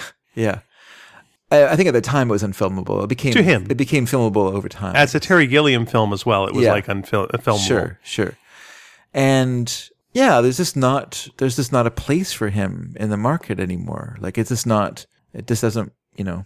Don't you think, though, with There's no middle ground for movies like that now. Right, but don't you think, and again, I know people like him and Spielberg, you know, it's like movies are this and TV is this, and Yeah. ne'er the twain shall meet. You know, eventually the movie will go on TV when it's done. Yeah. It's trip around the world. But it feels to me like I can't believe that there wouldn't be a Netflix or Hulu or some network that would just go, Terry Gilliam, of course, come here, brother. Do you want to do a movie? Absolutely. Here it is. More people will see it than they will in the theater. I'll tell you, we'll give you all the money you want. We've got infinite fucking cash. Yeah. And here we go. Did you see Roma? I didn't see Roma, but I heard it looked good. You know, but I've seen many things on Netflix that just were like, well, yeah, that's movie quality. Or you're fine. You know, if for a Terry Gilliam style budget, you could do the Imaginarium of Dr. Parnassus. You could do that on Netflix. Yes, you could. Absolutely. Here you go. So why not that? Like, it feels like when it's like, if his anger, or not anger, but if his reason for dismissing these other guys is saying, you know, there's no room for me, there's room. Well, there's not room, but he doesn't want that room. He wants to be in that other room. That's what I mean. Like, That's it's the just not a problem, place though, for but him what does now. that benefit you? Yeah, Like, but that's the thing. That's what you want because that's so what you you're get used to. So you get You want what you're used to. like, I can't believe that, like, Netflix, if Terry Gilliam had just gone, I want to do my Don Quixote movie. Hey, Netflix, would you like a Don Quixote movie from me with, at the time, Johnny Depp? Yeah. You know, yeah, we would, of course. Yeah, do it. There we go. But no, it's got to be in theaters. Yeah. What theaters? What are you talking about? Like the multiplexes? Like it's going to be like number 8. That's the movie you're going to have. Yeah. It's going to be that, or it could be in everyone's home. They could watch it. They can see it, and then they're like, "Oh, who's this guy? I love this director. Oh, this Terry Gilliam. What else has he done? Oh, fuck, I got to check this stuff out." And there you go. Like, I don't see what the damn problem is. You know? Well, It used to be, yes. here's the problem. Okay. It's called pride. And so, Yeah, it used to be Star Wars would knock everyone off Yeah. the screens. Yeah. Absolutely. Like the blockbusters pushed everyone off. But now there seems to be a venue that's there. So, no. but it's not the movies, and I think that's what it's about. It's about, you know, I want what I had. That's correct. You want to recreate something from the past in a format, in a way just that was doesn't- of the past. But It doesn't work, and it's you know, and then it's, you're not being a storyteller. Then you're being like a nostalgist. Like you want, you want things to just be as they were. It's like communicate it. Like everyone's TV is gorgeous. You're seeing things better than you are probably on most movie screens, to be honest. Especially if it's in like a little art house theater. You'll see everything. It'll all fucking pop. It'll be beautiful. yeah, Yeah. and yet And yet here we are. it's not the same. So yeah, I mean, you know, it's not. I mean, it's just the way it's about money. You know, it's money. Of course, it's all about money. Always about money, and that's, you know. And there was a time when, you know, I kind of it's hard to, you know. I feel like we don't get the same kind of movies we used to get, like in the 90s, let's say. There's no, and not like action movies. I'm thinking more like that sort of like kind of low budget, but still like a genre film, like something like what's that movie called? One False Move, the one with Bill Paxton. I can't remember what it's called now, but Okay. where he's like a sheriff who's waiting for this criminal to come back to town, and All right. That sounds you know about that right. one? It's like, it's a good movie. It doesn't have a big budget, but there's a place for it, right? There's theaters for it to be shown in. There's not really a place for those movies anymore. Like, movies need to have a budget that's up here. You can't make movies down here because we want to get people to go to the theater because it has to be spectacle because we can do all this stuff at home now, and so, but at the same time, there's still movies like Hell and High Water and stuff like that kind of fall into that category as a genre film that's low budget that. Or something like, it's the obvious one, but Get Out, that cost $5 million. And, it's a horror movie. So, there's a market for horror this. and comedy are the two type of films that, can make money on the low budget. But, like, that's just an example of, like, and it was a very well done film, comes out. And there you are, and it changes things. It's like you can do it. I look at like Terry Gilliam and I go like, I watched most of Zero Theorem and it was like, well, I'm done. Like it's rough. It's a rough watch. Its last couple of movies, it's been a rough watch. Yeah, and like that's the problem. You can only do so many of those before people go, because we don't owe you infinite movies. Yeah. And that's the sad thing. But you can experiment more on another format. Yeah. So, it's like, just go over there and just do the damn thing. Like when you talk about that cowboy movie, as you say, like, what was the Coen movie that was just Buster Scrubs? Buster Scrubs. Yeah. And that did come out, I believe, in some theaters, but it's like, there's a weird movie. There's a Coen movie. Coens do weird movies. Yeah. And it did really, really well on Netflix. It's like, that's a good place to like see something weird and go, what's that about? Click. Oh, all right. Now you know who the Coens are. Yeah. And you've probably been introduced to a much more mainstream audience than your stuff was in the past. And maybe they'll go to a theater to see it or what have you. It just feels like the problems that people are presenting are more in their heads. Oh, for sure. It's a personal problem. It's not an industry. I mean, I don't want to say the industry doesn't have problems. There are industry problems, but for someone like Terry Gilliam, it's not. The industry problems aren't his problems. His problems are different than the industry problems. His problems are, like you say, two bad movies. I didn't see Zero Theorem. I did see the Dr. Parnassus one, and that wasn't a good movie. And I mean, there were extenuating circumstances. There were some okay elements to it. There was some imagination to it, but it was okay, and that's fine that it's okay. But you get only so many okays, and there you are. I think with the Leno thing, it's a weird thing too, just complaining about late night, because it almost feels like late night is a thing. It's like late night isn't the thing that it was. Yeah, it's not a monolith. No, people watch most of the comedy bits whenever they want to. First of all, time-wise, they'll DVR it and watch it whenever, or they'll just watch it on YouTube, like later or whatever in a streaming thing, and they'll watch it in chunks, and some people will watch it as a full, but for the most part, they'll watch it how they watch it. So late night is kind of done as far as that goes. They're just like, people are watching the material. Yeah. And they're choosing to watch the material. No one's shoving it down their throats and going like, ugh, it's going to be this again. Yeah. I'm going to have to click on that. No, you don't. You click on whatever the hell else. But I think what he doesn't get, if he wants like, whatever he's looking for from the old timey stuff, that's in podcasts, that's in so many other things. And if you're thinking there's no room for like all the different kinds of stand up, all these Netflix specials are there. There's something for you as well. It's fine. Like, to a comedian, what's the fucking problem? It's great. And they're getting paid. They're getting paid right now. That's great. So it's just that it's not what you were. Yeah. And you seem to have like 3 other TV shows, if I'm not wrong. So what's the fucking problem? Shut up. Don't come and go, things shouldn't be like they were. At the same time, he's allowed to have an opinion. He is allowed to have an opinion, absolutely. Even if it's wrong. Yeah. And you're allowed to like respond back. Yep. With a, what's the point? Yeah. What are you doing? Yeah. Oh, I used to love Leno so much. I love Letterman too so much. I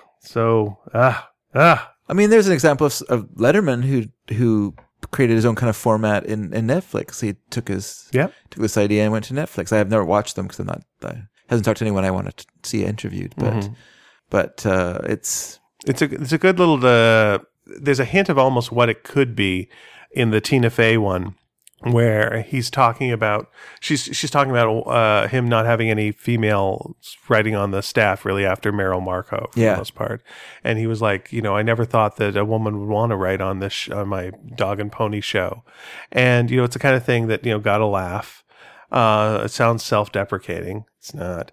And then she calls him on, yeah, they would have wanted to. And it doesn't really get followed up on. Yeah. But it's like, yeah, this is a huge thing, like in the Letterman world, because he was like, sleeping with all these interns and like, kind of encouraging them to do writing. Whoever was like, he was sleeping with had great ideas that were going to end up on the show, So it's like, yeah, there's a lot of like stuff like that. That's like, are you going to address any of this? Nope. It's just this like light surface thing. And it's like, all right. But and that's all well and good.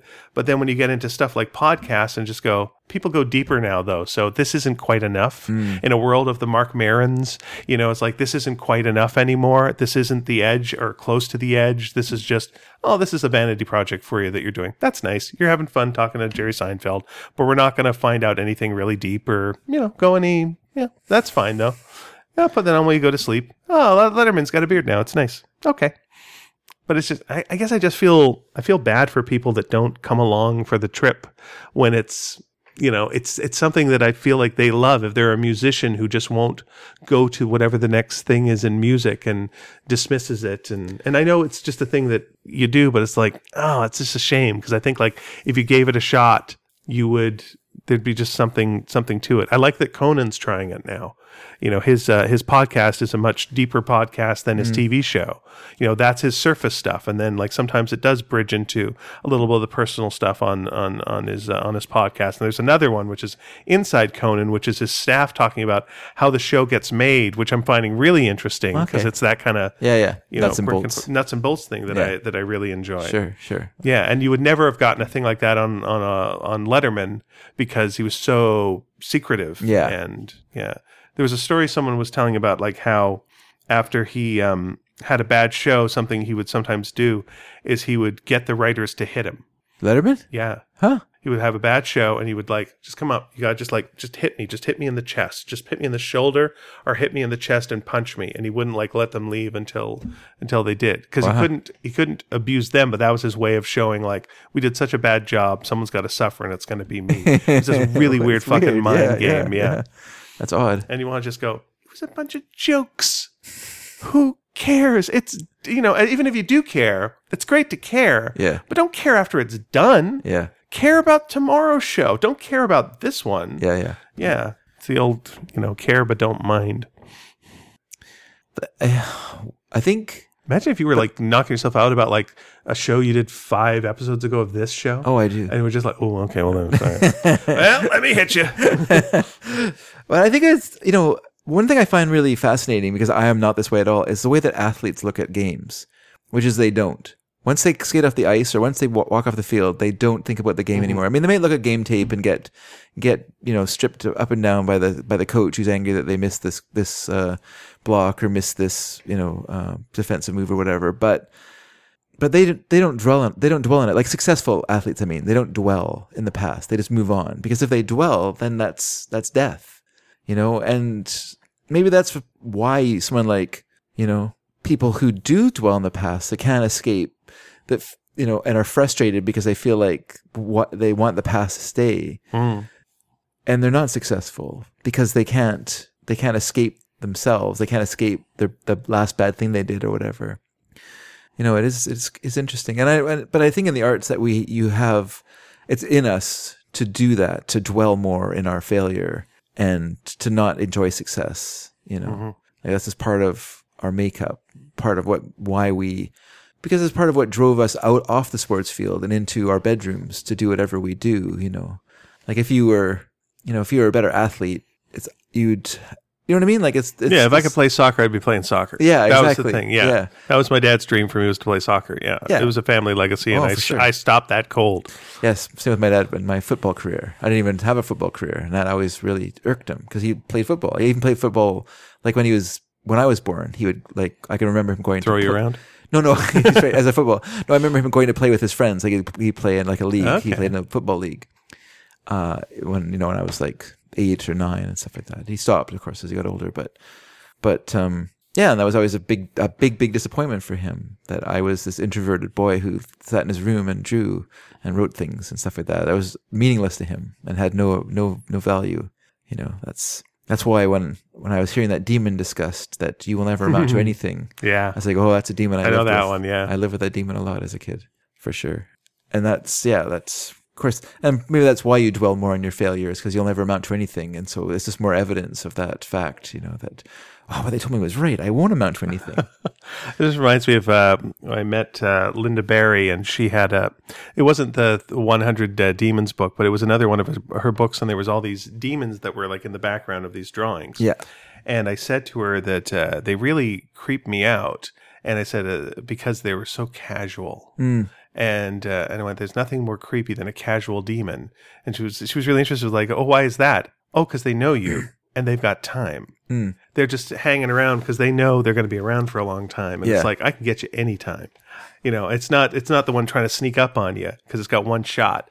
This guy's deep. He knows everything about you, and he's just there. And it's like to the point where, like, yeah, I could get you. I could not. Yeah. And she liked that. She was like, oh yeah, casual demon. That is the creepiest demon. I was thinking that. Sorry, just want to interrupt before you interrupt me. All right, but let me just interrupt you to say, please go on. Okay, this is something that our priest said actually when he was talking about demons. He said, I come from a tradition from a church that really believed in demons. Like they were very real to us. Like he says, I think we drew a lot of inspiration from Milton's Paradise Lost. So the idea was like if you could put on a pair of glasses that you could see demons, you would see them all over the place. You'd see them everywhere. They'd be all over. They'd be doing this, doing that, being demons. He says, I think our church drew a lot of inspiration from medieval art and not a lot from common sense. I was like, wow. This is a scene that I did not put into an Exorcisters, but I thought of, which is like where there was a similar thing where you put on the glasses, but then if you see like where the demons are, like about 95% of them are masturbating. No wonder that didn't go in. It's just, that's what they're doing. They're petty. They're just like, that's just what they're about. Then they get bored and go to sleep. So you're going to say something before I was just going to say, like, with the idea of that sports thing, I was similar when, I used to be nervous like every show, and you had to beat yourself up every show, especially if you did stand up because you did like once a week, and it's like, oh, I did that 5 minutes, and you just replay it in your head. And then when I started doing theater sports, we were doing shows from Tuesday to Saturday, and Friday and Saturday it was like 3 shows a night. Yeah. So I was doing like 9 shows a week, and you just don't have the time to care. And it was like such a saturation point over and over again of so many shows, then good show, bad show, whatever. It all blends together. You generally see what works and what doesn't. Yeah. And that people, if it was like all, then yes. But the bad show, you just go, and if it's really bad, you joke about it and you're fine. But yeah, you can't. And I think that's something I've learned about like most of the things I do, writing wise or anything, is just do a lot of it. And like, you won't have time to baby any of it. You just keep going. Yeah. Keep the next thing going. Otherwise, you're going to just look back and, Again, I just wonder like what would Jay Leno's ideal thing? Like, does he just want to get the tap on the shoulder and be asked back into the game and to do it again? Because it can't work now. No. It just can't. Well, no. It can't. Yeah. No.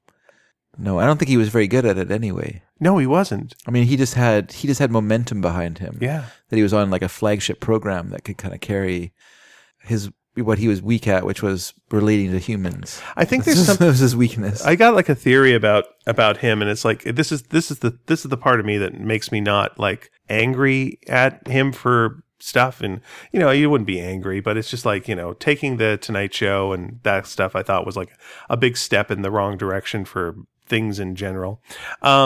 But when he first came to Los Angeles, he was homeless, basically. He was like literally like sleeping on the step of comedy, I don't know if it was a Comedy Store or whatever one it was, and he had nothing.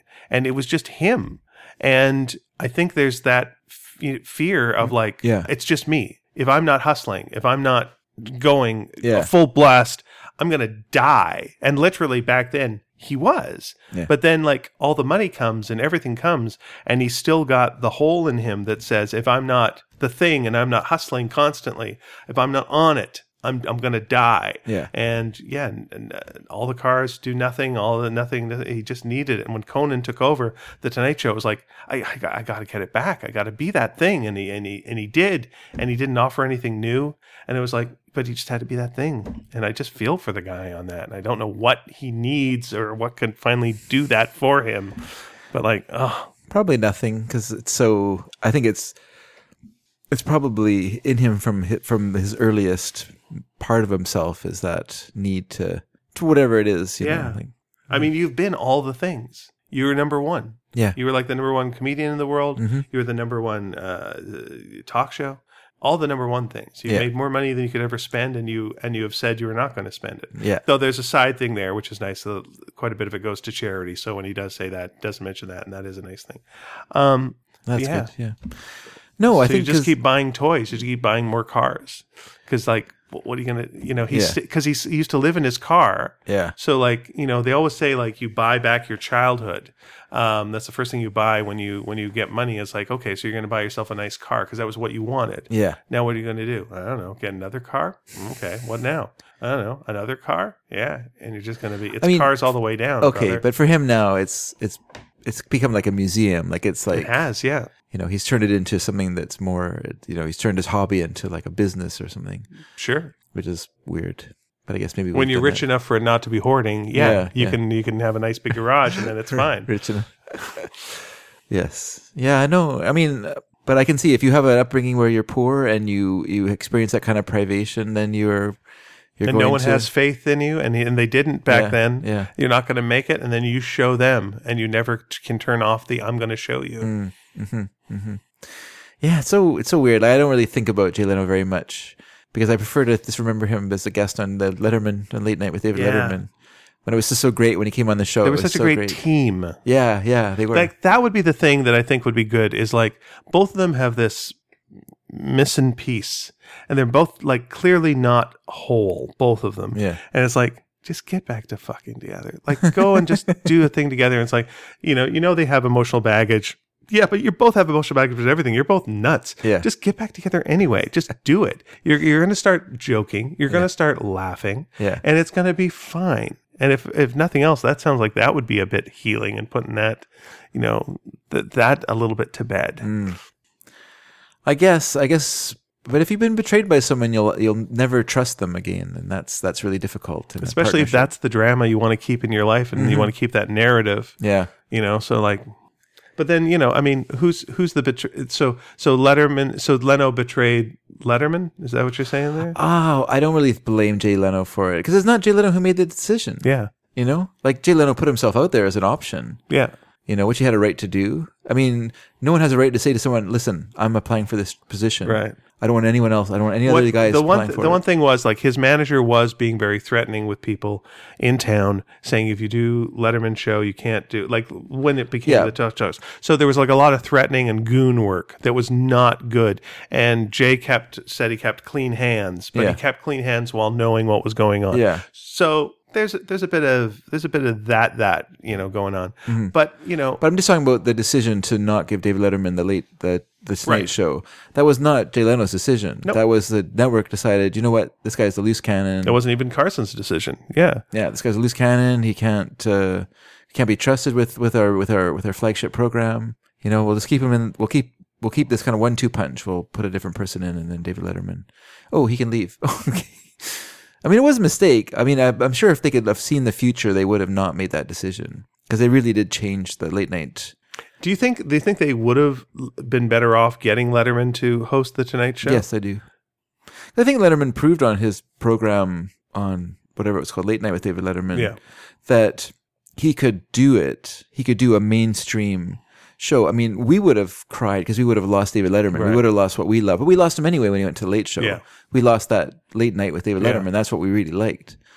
But I think he proved that he could be mainstream and be successful and as a mainstream thing. And I think, you know, having like I say, and weirdly, David Letterman is a better interviewer than Jay Leno was. Oh, sure, yeah. Like he had a better connection Leno to his doesn't give a guests and shit. stuff. Yeah. Yeah. Whereas Here's- Letterman was, you know, he might be kind of weird about it, but he's always very interested in his guests. So here's what I wonder about Letterman is if you had Letterman and he was the Tonight Show, and then there was no other show that was competing with the Tonight Show. Yeah. To me, Letterman's thing is he's a rebel and he rebels against whatever the mainstream is. Yeah. And he had the Tonight Show to rebel against. Yeah. So he was the alternatives. No matter what, even if he mainstreamed it up and was playing the mainstream thing, he was still that. So if he was just the one thing, could he be the mainstream?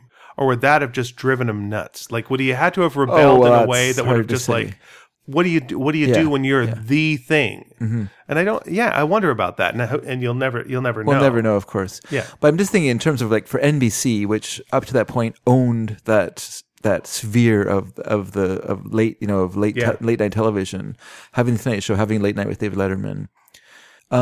They just kind of broke their whatever you call it, their monopoly. And it became a different thing then. It became a different thing, and that was their own doing. And I mean, that's what I mean. I think if they could have seen the future, they would have made a different decision.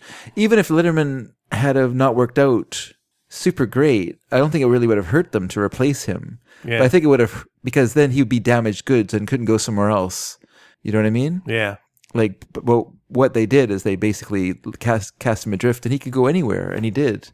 And he mounted a show that was constantly a challenge to the late night, to the Tonight Show, which is pretty amazing because there's no one ever did it before that point, you know.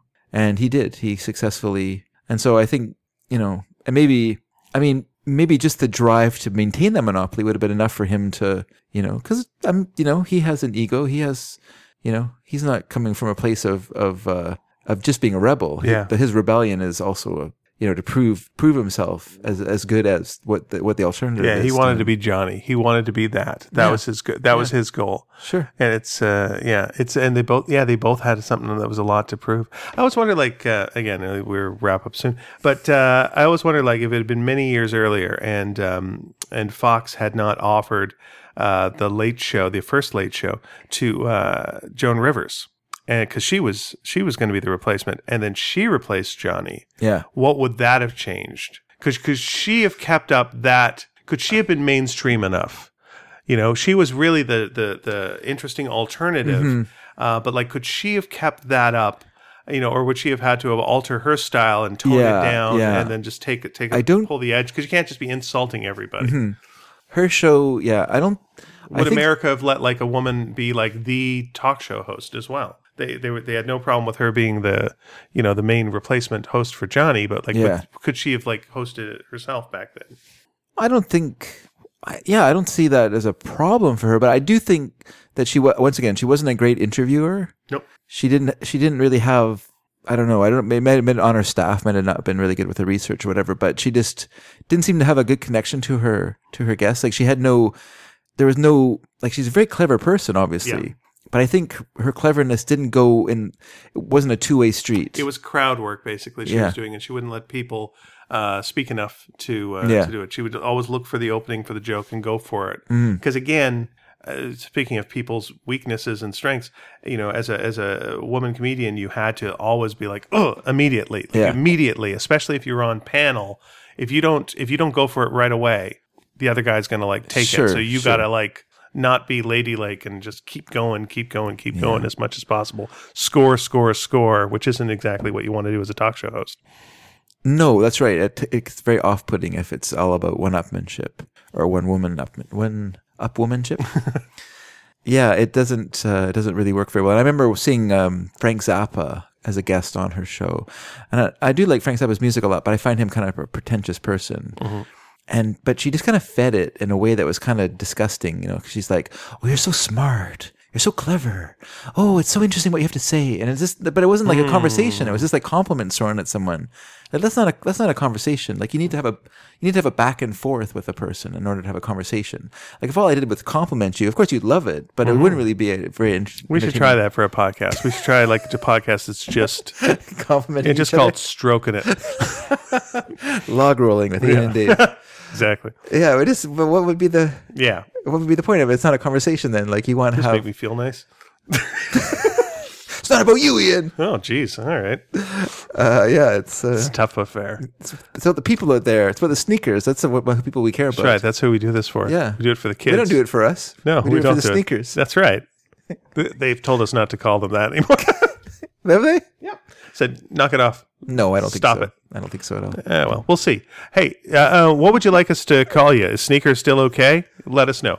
Is there anything else you need to talk about before we wrap up? I thought we had a question of the week we were going to establish. Oh, question of the week. My question of the week is, what do you watch? Do you watch any of the late night shows? Oh. That's my question is, do you watch any of those shows?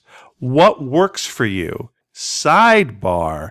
Have things gotten too political? Is Jay correct? Is that enough of that? Don't need that at night. Wow. Thank you. Trying to sleep. Don't need this. No. Do you watch any of them? You could also say, like, when you watch them. Do you watch them at night? Are you a night owl like that? Tell us a little bit about that. So that is my question. Do you watch the late night shows? Have they gotten too political? I do not watch late night shows. Okay. I think I really stopped watching late night when David Letterman left Late Night with David Letterman. I did watch a little bit of late night, but I was never like as, I didn't watch it to such a point that I was like sounding like David Letterman as I did when I was a teenager. So yeah, that was my whatever age you are that you like a show that much that, it means that much to you.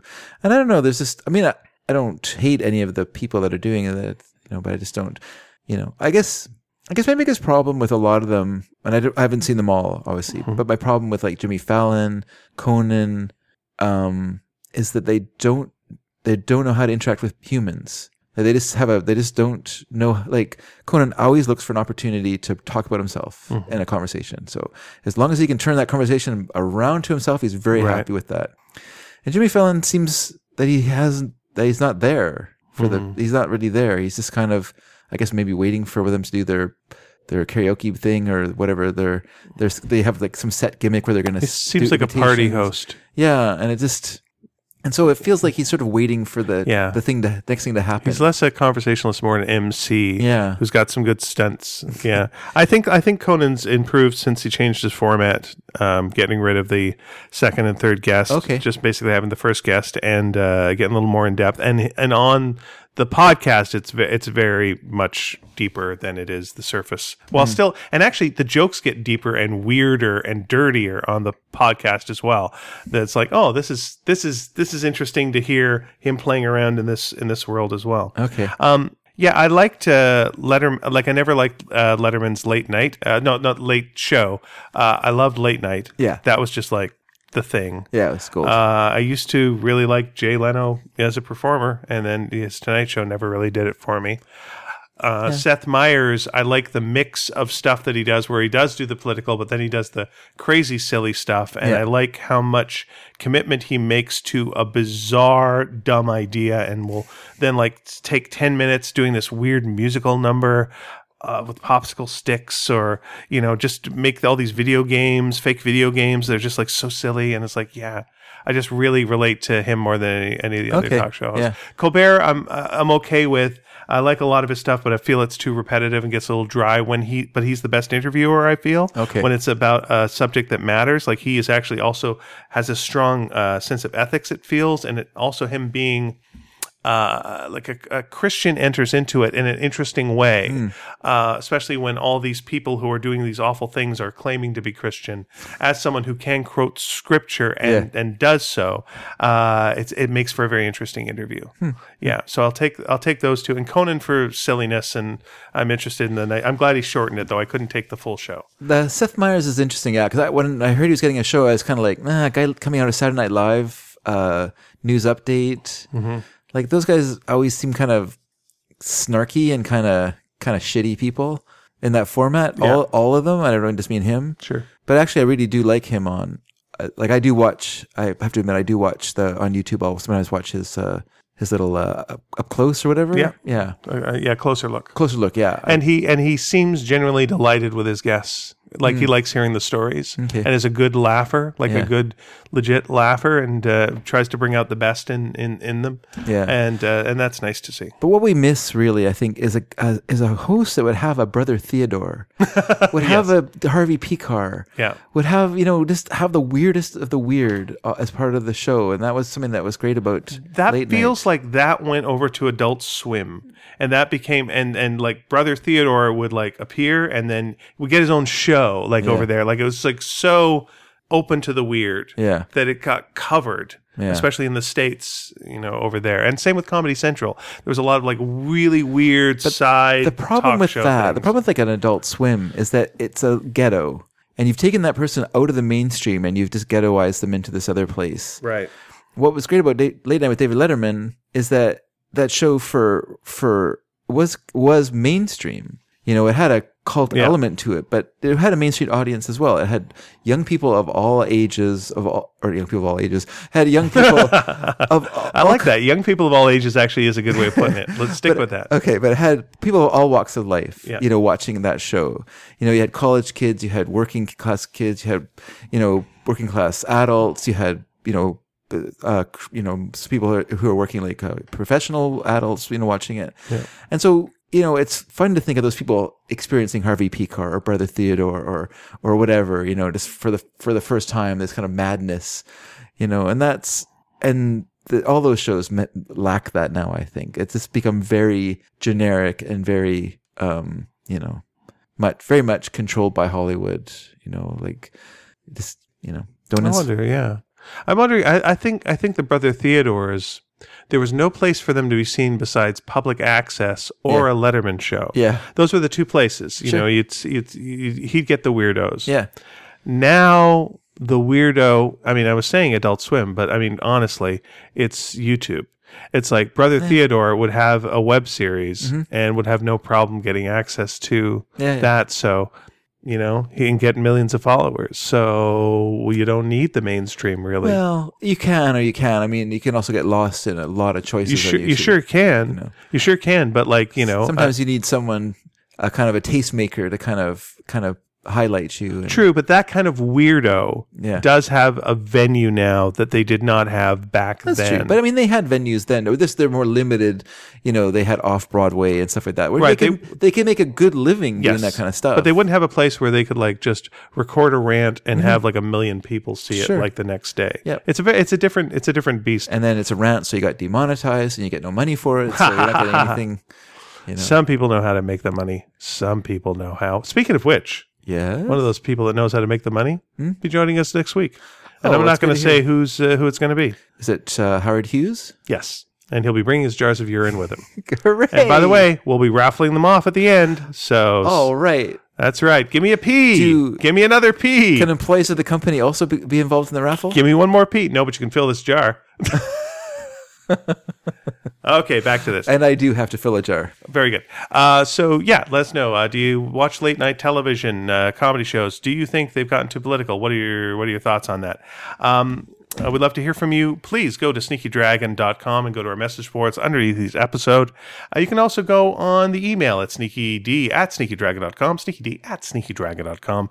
Sneaky_dragon is on Twitter, and sneakydragon.tumblr.com is on Tumblr. That's, of course, where it would be. Quickly, The Sparks, our book. Dave colored it. I wrote it. Nina Matsumoto drew it. It's about two cats dress up as a dog. They save the world. That is available not just in English now in your stores, but I went to my local bookstore. Yep. By God, it's in French. Wow. And it's called Zap.